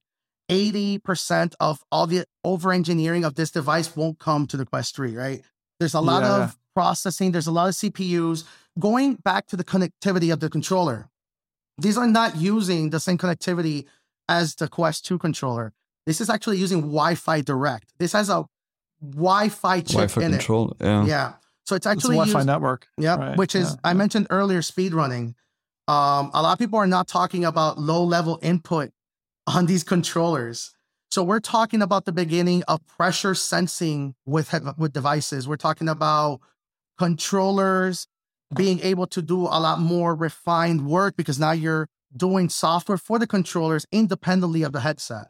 So you're going to see a lot of engineering being done on these devices independently. That's the beginning, once again, of spatial computing. So what is this device for? It's for creators, specifically for creators, not creators that make games, not creators that make software, but creators that are working in the next step. This is for the people that are working on VR desktop, people that are working on immersive. That's what YouTubers. I wish it was for YouTubers. That was the biggest mistake that Meta did, was give these devices to influencers, to give people to the creators, the people that actually will be using these headsets and will love it from an enthusiast perspective, but that's where the line ends. I was surprised someone like an Adam Savage or something didn't get targeted by Meta to pick up something like this. Someone who's a devout maker and highlights people who build. And one of the things I wanted just to cover is a baseline, Jose, in terms of your receipt of the unit that you bought. Yes. And also how much time you spent in it. Can you just cover off some of the fundamentals so that people know where you're talking first from of all, a point? I'm not endorsed by Meta. I bought my headset cash. I bought it myself. I've had it. I actually been using it exclusively, except today, where I'm actually using a desktop in order to video call with you guys. But I actually have abandoned my ultra-wide monitor. And I've been kind of focused on what it means to be a spatial VR or a spatial XR user full time, right? Mm-hmm. And so there's a lot of new conversations and new questions that are being raised in real time, right? Which is a abandoning or a hybridization of the controllers and hand tracking. Right now, there's a sensitivity gauge. But what happens when you are hand tracking and typing in real time and you accidentally press 2 keys on the keyboard and all of a sudden the headset thinks you're initiating a trigger or an action, right? Also, how do you... Sorry, just to clarify. So it's tracking your hands out in front of you. Your hands are on the keyboard. your fingers are too close, so it's assuming that you're trying to make a hand tracking gesture. Exactly. So it starts tricking left and right. So there's a lot of weird seamless integrations that a lot of software developers, that me from a creative perspective, I'm like, oh wow, all of these protocols. Once again, look at the Pimax, right? Think of it from a software perspective. All of these headsets currently, the XR2 based ones, are running on Android. Think of all the features that are invisible that are running on Android that currently are not in VR. Copy and paste, seamless integration, drop off your headset and open up your browser somewhere else. Once again, these headsets are for those people, those developers, the ones that are thinking about how to make my life easier now that I have an over-engineered device that, truth be told, can replace a monitor. It's just you cannot replace a monitor for very long bursts of time because the battery is not going to allow you to do it.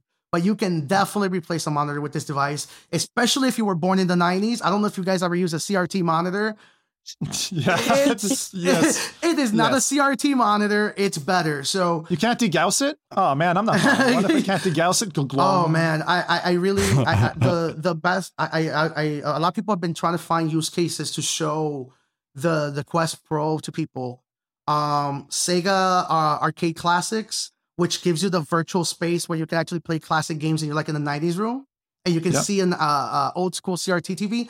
That's the use case for the Quest Pro, because it makes you realize that you have a bigger sense of immersion than on the Quest 2. And then you realize it's because you're looking at a screen in a virtual space that you can read. You can see pixels now in a very sharp way. You can read on it's, power of the pancake lenses, but it's also the software capabilities because the over-engineering of the hardware. it's remarkable. I've got a burning question in my mind. Yes. I just want to know. So you've used this thing for multiple days. I know you were at 4 or 5 last count I saw on Twitter. Almost 2 weeks now. Are you? So describe your working day a little bit to me, just in terms of like you have the charger sitting on your desk. You pick up the headset. Like, can you just tell me how did the working day go, and what stood out to you as like pain points and things that you didn't expect to be so good? Seamless integration right now, right? So a lot these headsets are designed to eventually replace your computational laptop or device, right? Right now you can't really do that. So what I decided to do was completely get rid of my desktop from my room environment. I put my desktop in a closet. I put a DisplayPort emulator. Cold turkey. You just shut it away. Yes. I hid it away. I put a DisplayPort emulator. I have automation scripts, which essentially Windows turns on, logs in, opens up pretty much every single agent available. So VR streaming desktop, immersive, Oculus, pretty much all of them running to ensure that my headset can connect to them, and got myself a very powerful Bluetooth antenna, allow my keyboard and mouse to communicate for wherever the device is, and use the headset day to day. So that is emails, operations, gaming. I've been doing a lot more gaming, ironically enough. Content. And what about the battery? Because we talked about that last time.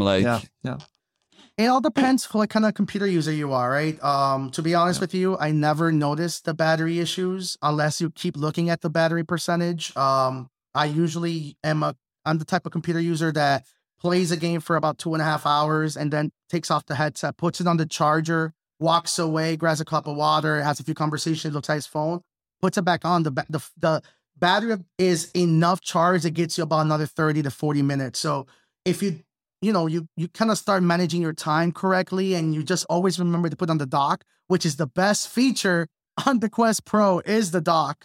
It's the ability to always remember you got to put it on the dock. It's not a cable that you're going to connect to. It's just that, because if this would have to replace my full working desktop, then I think the sessions that I would do, it would probably last for me up until noon. And then it would maybe have an hour of charge, but then I would have to be able to do another 4 or 5 hours. But that's currently that is not possible. It's not. Right? So exactly. It's definitely not possible, but for sure, based on what you just said, all of this can be solved from a incremental revision in the supply chain without disrupting the product itself. So you will be seeing the battery getting better.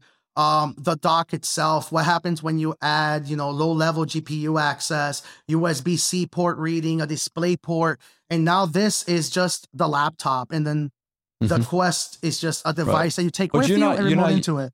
Right, but you're not, for example, using it with a battery pack or anything like that at the No, moment. not at the moment. I purposely am trying not to, because I haven't the feel for it?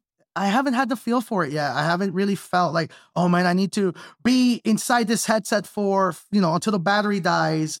But I never have actually seen myself being in that headset for that long. I figured. Yeah, eye 'Cause fatigue. You're an operations guy, right? Like you're running a business, so you must be hopping out of that quite often. I would think a lot. Yeah, It's the phone. So I haven't really seen a need to like, man, I have to connect this and tether myself in.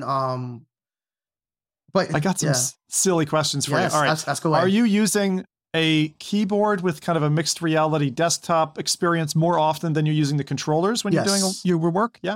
I wish immersive. Immersive is a really good. All of these platforms that are trying to tackle spatial computing at the moment are all really good, but they also don't kind of get it, right? It's all gimmick based right now, and that's the problem. Is that immersive is a really good virtual desktop manager. That's all it is. There's nothing really there that makes you go like, oh, this is the future of spatial, right? Because people think of collaboration, but that's not the collaboration that people will be doing in these headsets. Collaboration is going to be bursts of data sharing. It's going to be, hey, we're in the office. Here's all you need quickly. Nobody wants to be in a VR headset for very long. So answering all of these quick automation workflows is kind of where the development is needed right now. As I said earlier, copy and pasting, being able to share a quick document and then putting your headset on and just revising it with somebody in real time. That's what VR co-working is going to look like. It's not going to be a bunch of people in a virtual space looking at avatars working. That's silly. That's not it. And just while you're running here, I want Rowdy to run a couple of things if you haven't already, because I'm terrible for watching it back when you're putting this stuff live. Yeah. There's two quick things I wanted to run while you're talking, Jose. One was on foveated rendering, just showing off the actual dynamic effect of how that functions. I was curious, are you able to see, like we can see with fixed foveated rendering in like the Go, for example, you could see the kind of lower fidelity edges. When you're using it, because it's got eye tracking and all of this, is it operating in the desktop view, or is it only operating? Is foveated rendering happening in a dynamic way with eye tracking? It's only in demanding applications. Only in demanding applications. Okay. You definitely can kind of see the jaggedness, and you can kind of see the software kind of overcompensating the foveated rendering in real time, depending on what you're doing. To be honest, only if these are things that us Gurks look for in these headsets. But when you're looking at them from, I'm going to use this headset, I'm going to dive in and really see myself. Oh, this is the only choice I have. I don't see these issues. You don't really encounter, especially when you're playing 2D games or you're experiencing immersion from a 3D perspective, right? That you're shutting off the world. That's where foveated rendering does its best, because it's really focusing on what you're looking at. The canted lenses, so the fact that the lenses are tilted results in a kind of aliasing that isn't seen in Quest 2. So although you've got the clarity of the pancake lenses, in contrast, in stark contrast, I would say, from what I've seen on reviews.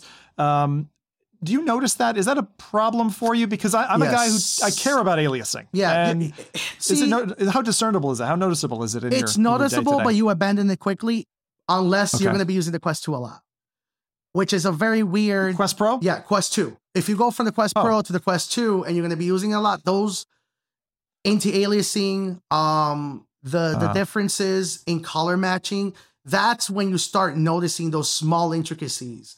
But those small intricacies are kind of overcompensated for with weird, once again, like just the lens angle. You lose kind of the high sense of seeing the edges, but you also feel like the rendering area of the edges of the screen are much sharper, which is very weird to say in theory, but you can see rendering happening at the corners of your eyes, right? You never experienced that, right? Where so now when you're playing a game, like Pavlov, you actually you don't see like a weird blur coming by your side. You actually see a sharp image kind of popping in by your side. Gives you those are the little intricacies that you're like, oh, I get it now. I get why it's important to just add more rendering space to the areas of the screen that you never think about. Right. So there's little things like that. You don't know that, but it's very difficult to engage in these conversations because even foveated rendering is going to get better, right? That it's all based on the way that your eyes are being tracked and kind of optimizing for where you're viewing. I'll tell you, this is a very good example. When I bought the Quest Pro on Tuesday morning, I did the eye tracking setup. There was a big update later in that evening and it reset itself and I had to do the tutorial. And I noticed that the eye tracking demo was faster the second time. I don't know if I put the headset better the second time, placebo effect, but there's little intricacies like that kind of made me hold off in really giving an opinion about the benefits of the software. So I'm really focusing on the hardware here.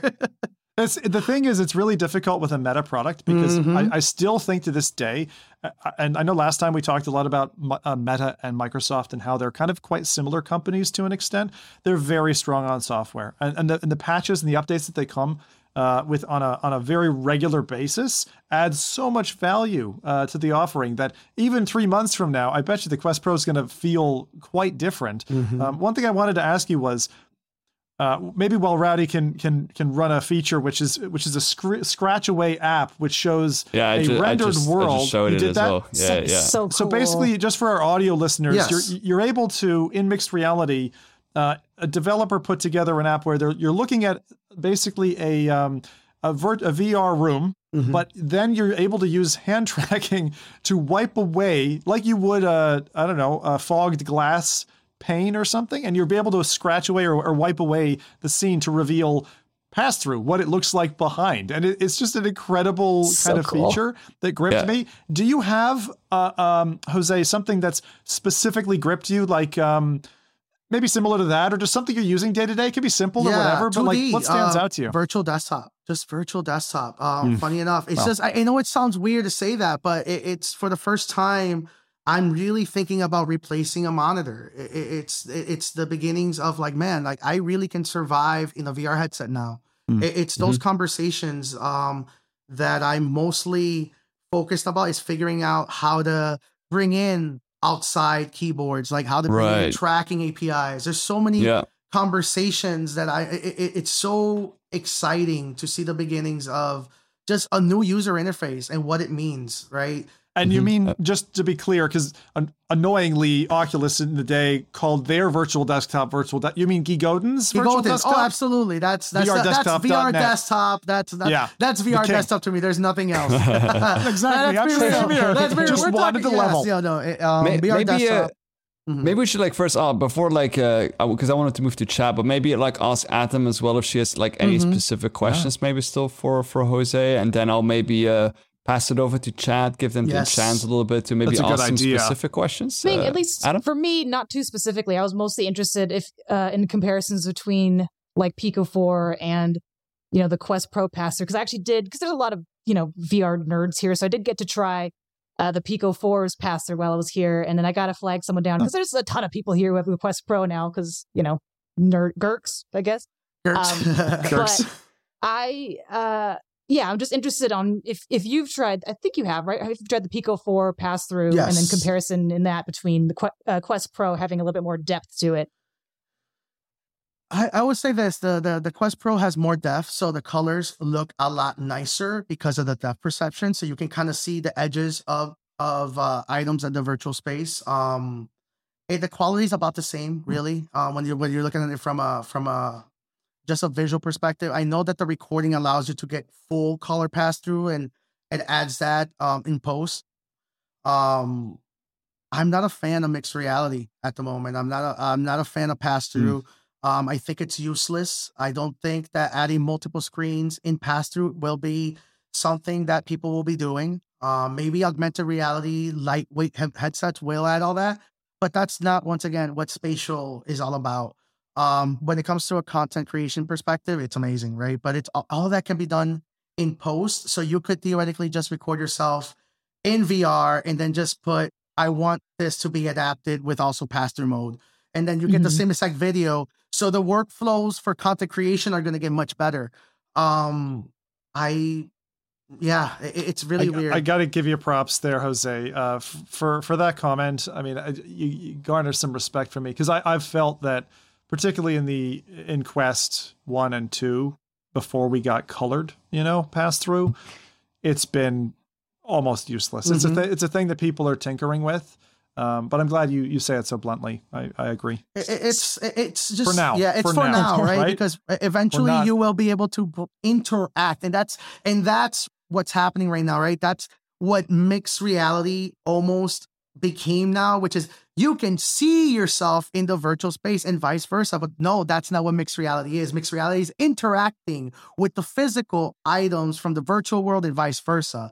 It's once again, it's turning on your TV with pass-through mode on, and you just turn on the TV or turn it off. Turning off your AC, little things like that. Your cat walks around you. It's telling you, hey, be careful. Your cat is near you. All of that and all of those APIs, all of these hardware, Z-Wave, home automation, your phone, even your phone right now, right? Your phone, all of that has to integrate in a very seamless way.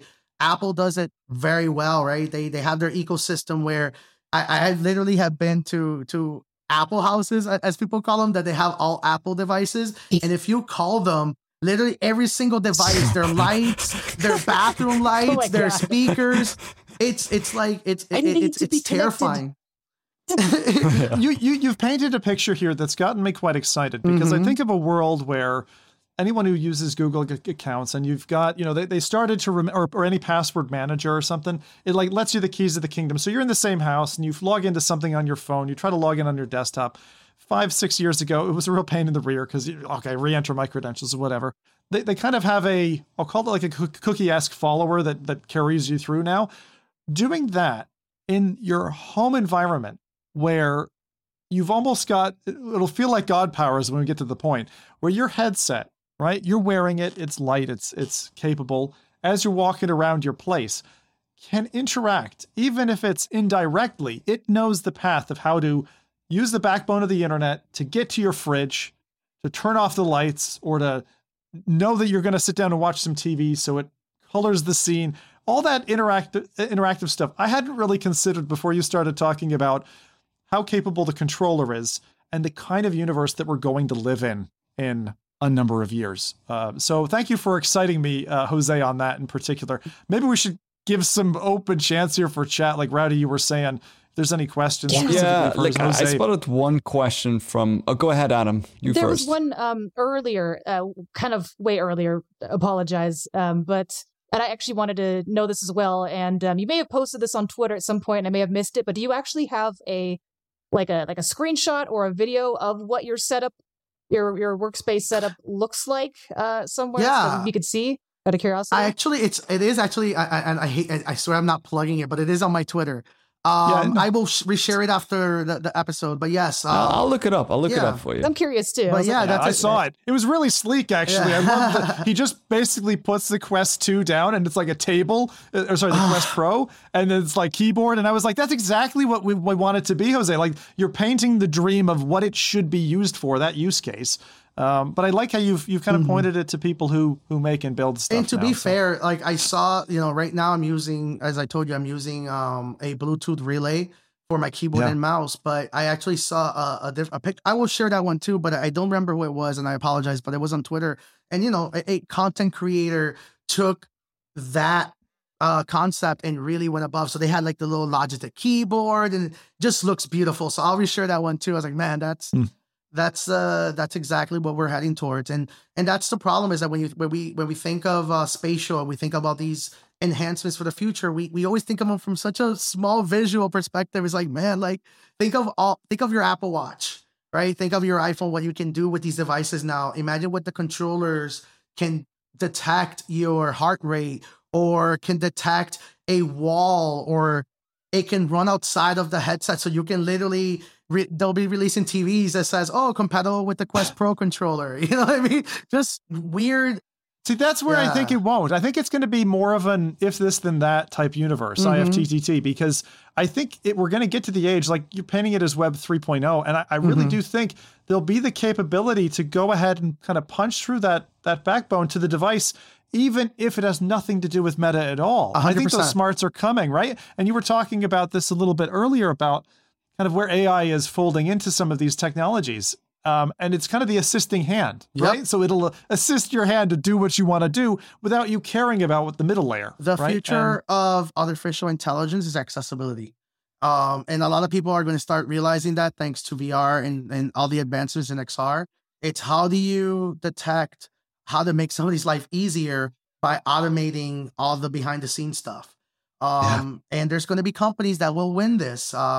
Apple, once again, does it better than anyone. So what happens when you just close your laptop, put on the headset, and your workflow continues, and all of a sudden you don't have to do any tweaks, nothing. It just iPhone screen right here, your laptop screen is here, your iPad screen down here, and your MacBook, and then your cinema. You know, and every person in your house, when they put on that headset, if they're in your family, they pop up in a bubble. No changing of software, and that's what's happening. It's all of that is the walled garden. That's why companies like Meta are over-engineering their hardware. That's why they're working with a software company that does software better than anyone, like Microsoft, because Meta's now realizing, oh, wait, the future, or rather, in order for you to control the most access in the future, it has to be through hardware. You just said it yourself. You don't need Meta to point at the TV and turn it on with the controller. So Meta knows, like, oh man, we might as well own 90% of the hardware ecosystems then to ensure that you do use a Meta headset or device. Maybe forward me the picture of the video that you have, because I'm going through your feed, but there's quite a bit there. Yeah, Twitter's my soapbox, man. It was like a week ago. Yeah, Jose the VR thousands Tech, of posts. but yeah, no. Exactly. No. Well, Twitter's still there. Check him out. Yeah. Well, one question that I saw pop up was from D1360 VR, and that was about the basically the lack of a depth sensor, and like your opinion on that. It's not necessary yet. We're going back to pass-through. The pass-through is not effective for us to really require a depth sensor that's going to be abused more than useful at the moment. I'm sure you guys saw there was a lot of rumors and speculations why the depth sensor was removed. One of them was that the ability to see through clothes. That's actually one of the reasons why depth sensors are not used a lot in mobile devices, especially in Asia. So that is a real thing. So that's why we're now starting to look at alternatives for tracking, right? Cameras are going to become the future more than likely of how we're going to determine depth at the moment. So I don't really see a argument of why it's lacking at the moment. When pass-through gets to the point where we want it to be, then depth sensing should be important, and we can make those arguments, but not yet, because it's just silly arguments to have at the moment, in my opinion. Roddy, did you run the iFixit strip down video yet? Because if not, I haven't done show that. it off. Because the X-ray kind of pass through showing the Quest Pro's makeup, it looks almost as complicated as one of those X-rays you get of someone who's been in like a bad car accident and they're having their skull like pieced back together and they've got 600 plates in there.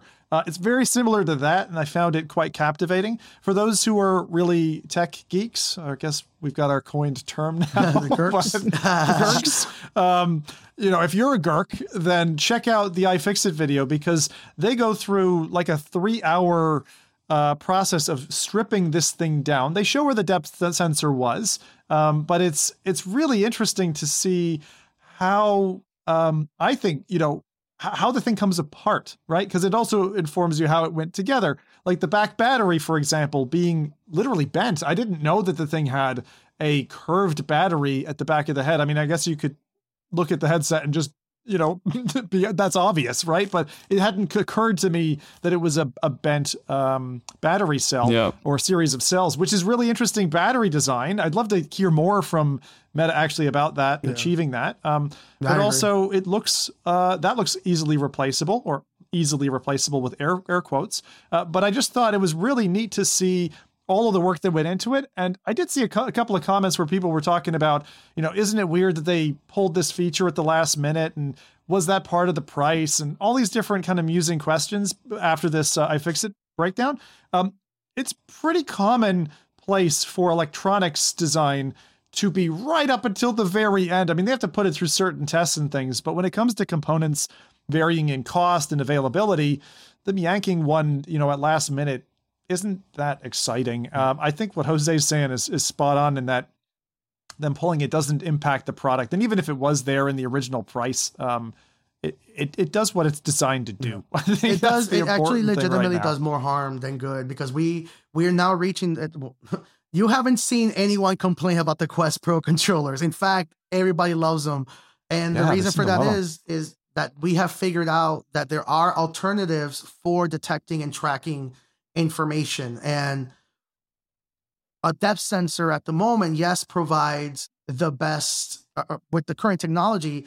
It's providing the best depth sensing, but there's data that proves, okay, wait a minute, but maybe these cameras that we're working with already can do just as good of a use case. And if we do in the future require depth sensors, the code work is already done. The understanding of how the implementing is done. We know what's required in order to make this device use this properly, where now the damage is going to still be there. That's not seeing through clothes is never going to go away if they use these cameras, but thank God they will, but it will get better in the use cases will, sure, I can see through clothes, but now because, it's 2027 and now all the, cotton, once again, everything evolves. So smart products are a thing. So eventually Gap and all these mainstream clothing companies will release nylon or clothing that you won't be able to see through it. That's what the future is all about, right? It's answering the new questions. So does the depth sensor hurt the product at all? No, it really didn't. No, I think so. Last question I'm going to sneak in here before we move on, but with the controllers themselves, because I've heard of a couple of interesting things. I've heard that they take a bit of time, like 10 seconds or something, to sync with the headset on boot up. And I also heard someone mentioning today of them overheating, the controllers themselves getting to a point of overheating where it shut itself off, kind of like the Go used to do this all the time. I know I've said Go a lot this episode, but hey, it just happened to be that way. Has that happened to you? Are they warm in hand? Yeah, it's an over-engineered device. It's not meant to be pushed beyond the limits of 3 hours per session. Have I noticed? Not the headset, the controller. That's what I'm saying, but it's the entire experience, because at the moment you can't use these controllers with the Quest 2. So did they say this will be compatible? Yes, but we haven't seen a real case study of this being used for longer than 3 hours and it being done with the drivers that are intentional for that to happen. Because at the moment, it's just interesting because like the thermals on the headset itself, it's got 2 fans and exit paths. The controllers themselves, as far as I saw in the strip down, there's no fans in them. So I'm curious. The hot heat generation, hot's the wrong word. Warm, a light, annoying warmth is the right word to use. You know what I mean? Right. Like if you use a phone gets hotter than this. Any mobile device will be hotter than this. A lot of people, I've seen some of those tweets. I personally, no offense to the people that have been saying it, but I do feel like it was just for engaging conversation. I don't think it's going to be a use case where people are going to be like, oh no, I think it may be more than likely, being realistic with software, more than likely maybe a driver stay on or a depth sensor stay triggered on for longer than it should. It happened to Nathy a while. Wasn't it his Quest? I don't remember if it was 1 or 2. Got like, or maybe it was the Go. It was like stuck in a loop where it was just generating heat to the point where it got like raging hot. And I remember he exchanged with Carmack and we ended up finding a bug in there that was causing like a thermal dump. So more than likely, it's that's just what's early happening. days. It's early days. Exactly. It's just, but it's interesting to hear these cases. So I was curious if in use of the controllers for you, I mean, are you in love with them as much as the internet seems to be? I love them. I think these make the index knuckles a run for their money. It just feels very reliable, right? It's all ergonomics. Once again, that's why I'm a big fan of devices that are kind of attacking one instead of trying to tackle everything. This is not a controller that you're meant to like hover over your hand and like go off, or else it's gonna fall, right? So there's like a secure grip for it that you're using it for intent, as weird as that sounds, and that's what work is for, right? So you're working with these devices that's meant to feel as an attachment. That's the best answer. There you go. I Good for winter. Yeah. Someone just said they double as hand warmers, you know? Hand so, warmers, hey. yeah. But I haven't experienced those weird issues. Hopefully not, right? I don't want to say like, yo, like my controller blew up in my hand. Well, I'm interested for everybody who's out there, you know, who's got pros in their own hands. If you have weird things that just happen to you, I'd be curious to hear those in chat, in comments after, you know, we close the cast and all that, just to kind of get a flavor for what people are feeling. But so far, it's kind of surprising to me. I thought the headset would outweigh the popularity vote, but it seems like the controllers by and far have taken it. You know, they're like, and it's how well they integrate, right? And real quick, adding to the first question you asked about the controllers, right? So the controllers do have a small hiccup. You do feel it when you turn on the headset. They're tracking immediately, which is very weird. It reminds me of early the Vive ones where they're tracking in a certain space and it just tracks back into your hand. That's what happens. And it's not 10 seconds. It's about 2 to 3. It's more like the controller's tracking, but it's adjusting itself to where it is in the space. So it you kind of see it flying off your hand, and then within 2 seconds, it just drifts right back into your hand. It locks better. It only happens when you turn on the headset, and that only happens because it's turning on a Wi-Fi chip.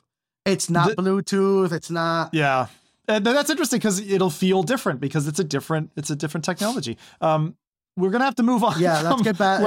Thank you so much. We want to take your feedback as a daily user, you know, going into the future. But Jose, thanks for giving us the kind of initial take after your week plus with the headset. That's been really interesting. So going to move on to maybe a competitor to some extent. It's probably not on the same table, but for some people it will compete for their wallet. And that's why I mentioned competitor. So PSVR 2, Sony PlayStation's blog recently unveiled the launch for PSVR 2, which, man, that made my November straight away, I gotta say. So $549, 530 pounds, 600 euro. I really feel bad. The Europeans are not having a good year.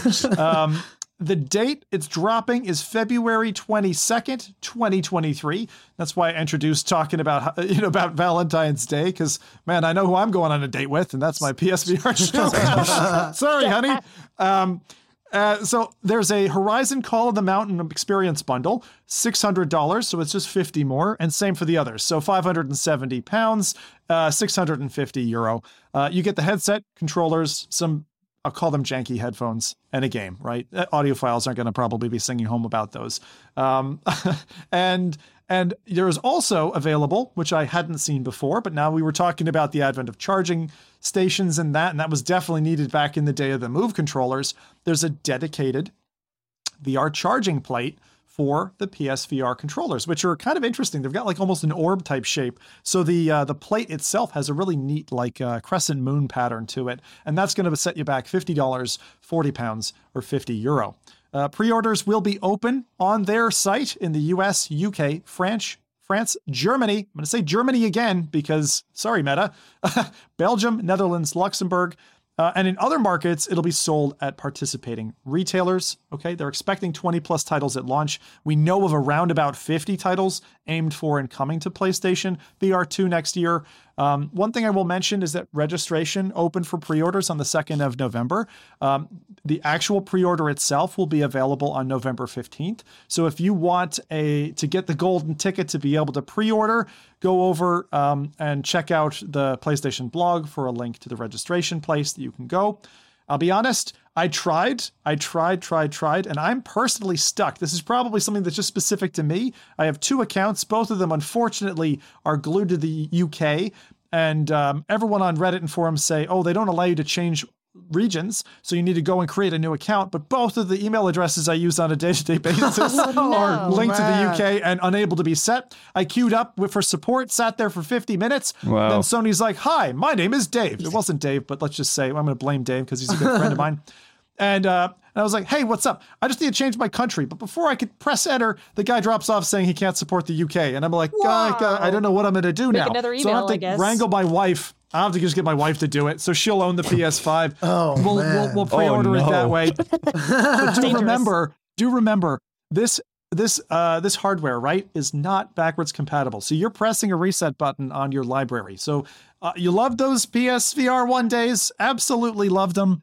But they're gone, right? And so unless a developer has specifically recreated to some extent, or updated their game for PSVR 2, it's not coming across. The only game, in fact, that I know that you wouldn't have to repurchase in that case is Pistol Whip, which Denny Unger mentioned is going to be free for PSVR 1 owners. So that's a pretty cool thing and a smart way to get them, as like a fish hook onto people's systems. So you've got something for day one to play with, even if you don't have money after having paid for the console. So I'm going to just talk about some of the games as well, but let's just first focus on the release of the news, the way that came down, the price, how you can get to it, how you can pre-register, are you ordering one, all of that. F-Reality crew, go ahead. What are you excited about PSVR 2 finally having a release date? Yes. And actually, being completely honest, I'm definitely getting this one because I never owned the PSVR original, because I had like my Vive and I had my Index, and the exclusives on there didn't really captivate me enough to make me feel like I should shell out more money for it. And then by the time I thought maybe, it's like, the PSVR 2 is probably on its way. So this is going to be my first dive into console VR, which will be interesting. So I'm going to get this one. And there are the exclusives awesome. I'm more excited about. So that'll be fun. Oh, I'm excited for you. Have you already got a PS5 in the house? Yes. It took a while. I had a lot of, weird mailing lists, but I did eventually, got one eventually. Lucky lass. Good. Yeah, I'm starting from scratch myself. Rowdy, what about you? How are you feeling about I don't think so. Mainly PSVR because 2? I don't have the PS5. I think that's like for me, like the thing, like, and like, even though the titles look nice, there's nothing there that really like, I mean, I have to see it first. Like I'm a seer, then I'll believe it, like if it's really that good that I can't miss out, then I'll probably make some efforts, but I'm not gonna already, jump the gun right now. No. All right, I'm gonna try to sell you on that in just a minute. But Jose, what about you? I'm excited. I love Sony. I love PlayStation. I think they're gonna have the best gaming VR focused device currently announced. Quest 3 expected. I still say that. It's because once again they have the history. They've earned the right for me to say something like that. Right? They've never straight wrong for me. I know some of the developers. Some really cool tweets have been kind of under the radar. Some Sony engineers on Twitter have been kind of like very hyped about it. Kind of seeing like the Quest Pro release, and talk between the lines are like, hey, we got something better for games. And so I'm excited. I love what the PS5 has done for games. I don't know if you've used the Sense controller, the PS5 controller. Is insane. Nice. So just thinking about what they're gonna do with that into VR it just gives me chills. That's a very interesting point. Not to drag us back to Quest Pro, but there were comparisons between the Sense controller and the Quest Pro with its new 3 haptic motors per controller. How comparable are they? Yes. I would say the depth of the vibrations of the triggers feel a lot like them. It reminds me. I saw a Thrill Seeker review, and he called the controllers the Elite controller of VR. So it does. So if Sony's kind of going after that similar, benchmark, I'm even more excited. Okay. And then, so in terms of this one, I think the price is right, is my personal opinion. I never expected it to be, $400 or something like that, just to use the American currency for the moment as our benchmark. Because in the first round, you bought the headset and separately you track down move controllers, aim controller, other peripherals, right? But in this case, you're getting everything in the box, so to speak, right? You get the headset, you get the controllers, you're not getting the charging pad, that's separate. But I think that it is very telling. When I said, Rowdy, to you that I was going to try to sell you on the headset, I will say this, okay? Having spent a good hour with Mike just a week or two ago, he said PSVR 2 has ruined VR for him personally. And for example, Call of the Mountain is a title that he is incredibly hyped for, to the same level of hype that he has with Half-Life Alyx when it launched, and he first got to play that. So he didn't ask me to, but he said I could reiterate the amount of hype that he had for this system, for this platform. And he strongly recommended that I get on that train, on that bandwagon. And I do plan to. That's one game.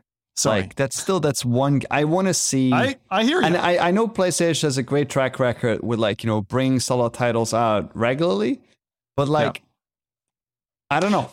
I'm a very skeptical. Good point. So let's talk games. Let's talk games for a minute. Yeah. Unless you have more to say. Go ahead. No. The thing that just still kind of upsets me, not really upsets me, but leaves me questioning is the entire concept of hybrid VR that they're pushing. And I still don't really know what that means. If this means a bit watered down VR experiences, then I'm out. Then that's it for me. I'm not doing it. I want the full on.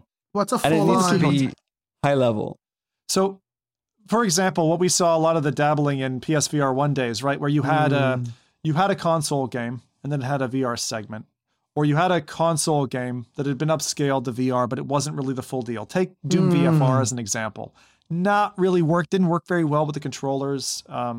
Was really only a shade of the original Doom game, in terms of the length of the experience. So I don't know. Hybrid could be the well poisoner from to borrow an old term and bring it back to 2022. Let's look at some of the games that were announced as well alongside this release. It was about a week before the price of this came out. So the first one, and this is actually, I'm going to echo concerns that I have for this as well, because I do see a lot of, I'll call them re-releases or an old trick that we've seen done before. First game up is the Dark Pictures Switchback VR, which is coming as a spiritual sequel to Reign of Blood, which was a VR coaster for the first one. You're kind of sat in a seat, you're shooting objects. It's a horror thriller type game as well at the same time. I quite enjoyed it and had a lot of fun. I think it was 7 or 8 hours I got maybe out of that game. Enjoyed it a lot more than I thought for a on-rails coaster shooter. So this game is pulling similar punches. Higher fidelity, got haptic feedback, but at its core, that's the game. It's a kind of similar game, right? So it's not a brand new IP. I don't think it excites me. I don't think it'll necessarily excite Rowdy, right? Or someone else who's played Rush of Blood back in the day. And then you move on to it's a good carnival ride, but it's once you've done that ride, it's like what you show people the first time they put a headset on. Absolutely. Yeah, and it'll be a great thing in a GameStop shop somewhere. Someone plays that, they'll probably end up buying the console. Yeah, you know what I mean? agreed. It's great for that kind of demo. I'm also glad to have coasters back because I think they've been missing for a couple of years. I welcome them because I think the VR newbies deserve coasters. I enjoyed it. Next up is Crossfire Sierra Squad, which is battle-based combat. It looks like, honestly, to me, it looks like a generic VR shooter experience combat thing. It doesn't look like it's got the same story depth as something like Blood and Truth. And I'd love to see another Blood and Truth come with that depth of story. But I believe SIE, Sony's Interactive Entertainment Studio, had confirmed or at least hinted the fact that they weren't making another one, which I was sad about because I really liked the first one. But if you're in for a game and you really are into shooters and shooters is all you breathe, that's your bread and butter, then this is another one. And it looks capable. It doesn't look like half-baked or anything. It looks like a capable shooter. I would love to see something, again, a little bit more like what we're getting with Firewall Ultra, which is, again, Firewall Ultra is another re-release, right? It's coming with the new features, and it is the same core game. I've played that game before. I haven't played it untethered. I haven't played it, not with a front-facing camera. So I am very excited for Firewall Ultra because I love that game, and I wish after the fall, I wish I could have put more hours into it, and that's coming. Another one that's interesting. I never thought this was going to make the leap to VR, but there is a stealth horror, a break-in simulator to some extent called Hello Neighbor. So Hello Neighbor VR, which I believe is coming not exclusively to PlayStation. I think that's also coming to Steam, if I'm not mistaken. Hello Neighbor is going to be really interesting. It's basically break into this dude's house. You're playing as I think a troubling kid or teen or something. You've got your tree house and you're trying to break in and do something and get out. I've never played the original game, but in VR, this is going to be getting chased down, hunted in VR is another feeling that whether or not you care for horror games, a feeling of being hunted and chased or whatever when you're struggling with a lock or whatever it is to try to get out, man, that it makes you feel that Neanderthal side of you where you're like scared for your life, no matter if it's just a simple kid looking game. So this one I'm really kind of excited for. There's a few others that are coming. I mentioned Pistol Whip. The Light Brigade is a moody single player roguelite game. And then again, Horizon Call of the Mountain, which is broad and has enormous scale. And I think if you enjoyed The Climb or you enjoyed Senua's Sacrifice, games like that, I think you really get it with Call of the Mountain. And I'm not surprised that Sony's bundling it because, man, it's colorful and it's vibrant and you really have a hero that you can embody. So it's their Half-Life Alyx. And hey, if Half-Life Alyx comes to the console tool, then fantastic, right? You get a whole smorgasbord of stuff. But again, for people like Rowdy and I, right? Like we've done it before. Right. So I am scraping through the list. There's a list of about 50 games on Reddit you can check. I didn't want to rattle them off all here, but go check that out. There's a bunch of things coming that are equally as exciting and things that might catch your eye. But like Rowdy, I'll be looking for the new experiences right on this one. I do want to get it.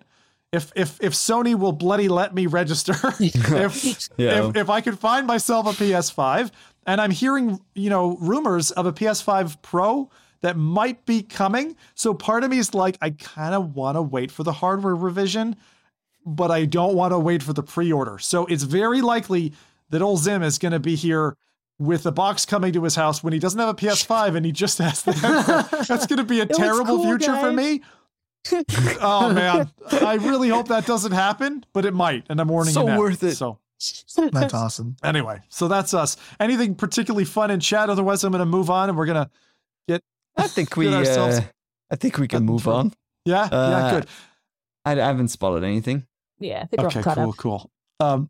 Thank God. Right, I know it's running late again this time. I knew it would go long. All right, so all this hardware news probably has you chomping at the bit, looking for games to dig into, right? While you're waiting and just wanting to get into these new experiences. Oh, yeah. Well, there's a busy month of drops ahead, so Jose is going to give us the skinny on what you can expect in the weeks ahead. What have we got, Jose? Oh man, so we finally have it looks like December is gonna be one of the busier months for VR. So what we're gonna do is I'm just gonna list the four bigger ones that are kind of coming out within the next week before the next podcast. So starting with Among Us VR, which kind of been mentioned last podcast also. Yep. But it's finally is going to be out. I believe it's on the 10th. It'll be $10 US. That's about £9 for Europeans. That's the next up. We have Aspire 2, which is a game I'm very, very excited for. It releases on November 17th on the Quest platform. It's a co-op first-person shooter. I like to compare that to Metal Gear Splinter Cell, kind of same energy. Sorry to interrupt you. It's cooperative. Yeah. It's cooperative, yes. It's almost like that's cool. That's different, Portal, Portal has like your one tall robot and your one short robot. So the tall one will be able to do certain things that the short one can't, and the short one can go in vents and stuff. So yeah, I got to try it. That's awesome. Really? And they're here at New Reality as well again, so it's good to see them. But yeah, I'm really excited for this game. It's pretty good. How is it? Is one a robot, or are we just talking? It's just a vertically challenged police officer. Yeah. So I don't know. Are you playing? Robots. Oh, you're playing as a robot. You're playing as a robot, or you're like your body's a robot. I don't know exactly. I didn't play the first one. If it's like your soul is sent into a robot. Yeah, I know how it works. Like with Espire 1, at least like you were taking control of a robot. So you were a secret agent that would like kind of like take control of one of those robots. But weren't you implanted? Wasn't it RoboCop style story where like you were cybernetic, like, or was it just a remote? I think it's I thought it was remember that. remote. I thought it was remote. I might have been wrong then. Maybe you're right. Jose's saying it's remote. So yeah, I'll definitely let you know for the next podcast, because I'm a big sucker for like stealth games. I'm a big Metal Gear Solid fan, so I definitely want to get my hands on that. I just remember that you were able to like, use your voice to like, put your hands up. Put your hands up. Yeah. Really? Through the microphone? I don't remember that. And then they were like... It's real super fun. Yeah. That was awesome. Oh, that's awesome. Who's Rota? No, it didn't work. There we go. Yeah. But next we have Broken Edge by Fast Travel Games and Tribucket. It's a Steam VR November 17th release. It looks like it's going to be about $10 US, about £9 for international. It's a one-on-one joust simulator. You use these giant swords, so it's a lot of strategy, and pretty much you're breaking your. Pretty much you have to make sure your sword doesn't break, or you defeat the person before your sword breaks. So it's a very intense, strategic one-on-one sword fighter.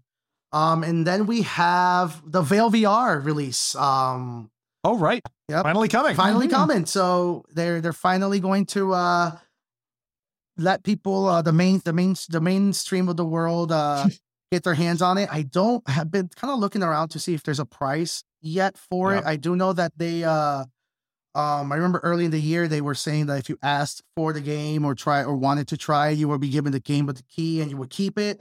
So I don't know if that still applies at the moment. I know it was like during the summers. So I'm going to assume that they may be making an announcement of price soon. But yeah, that's looking like it's going to be released on November 17th. And that's actually what I have for the foreseeable next 2 weeks until the next podcast. Cool. Very nice. Yeah. Cool stuff. Very good. Glad to get us some releases as things warm up towards the holiday season. Give us something to play that's not just collecting skins and after the fall. So that's anyway your show for today. So if any of you have questions for the crew, now's your chance while we zip over the finishing line and recount the show times for anyone who's new here. We live stream every other Saturday on YouTube and Twitch. Show goes live at 10 a.m. Pacific, 1 p.m. Eastern, and 6 p.m. in the UK, except when time change is messing with us, like today. If you missed the live show or just showed up late, that's all right. We keep the nightlight on in the form of an audio version illuminating SoundCloud, iTunes, and Spotify in the week after our broadcast. Like and sub for more rounded thumbnails, and we'll see you again on the next podcast. All right? I guess we're going to get out of here if chat doesn't have it. I was going to say goodbye, but I just wanted to check if chat had anything before we jump. I saw Crash Organism saying, thanks for the show, loving it, and that's what we like to hear.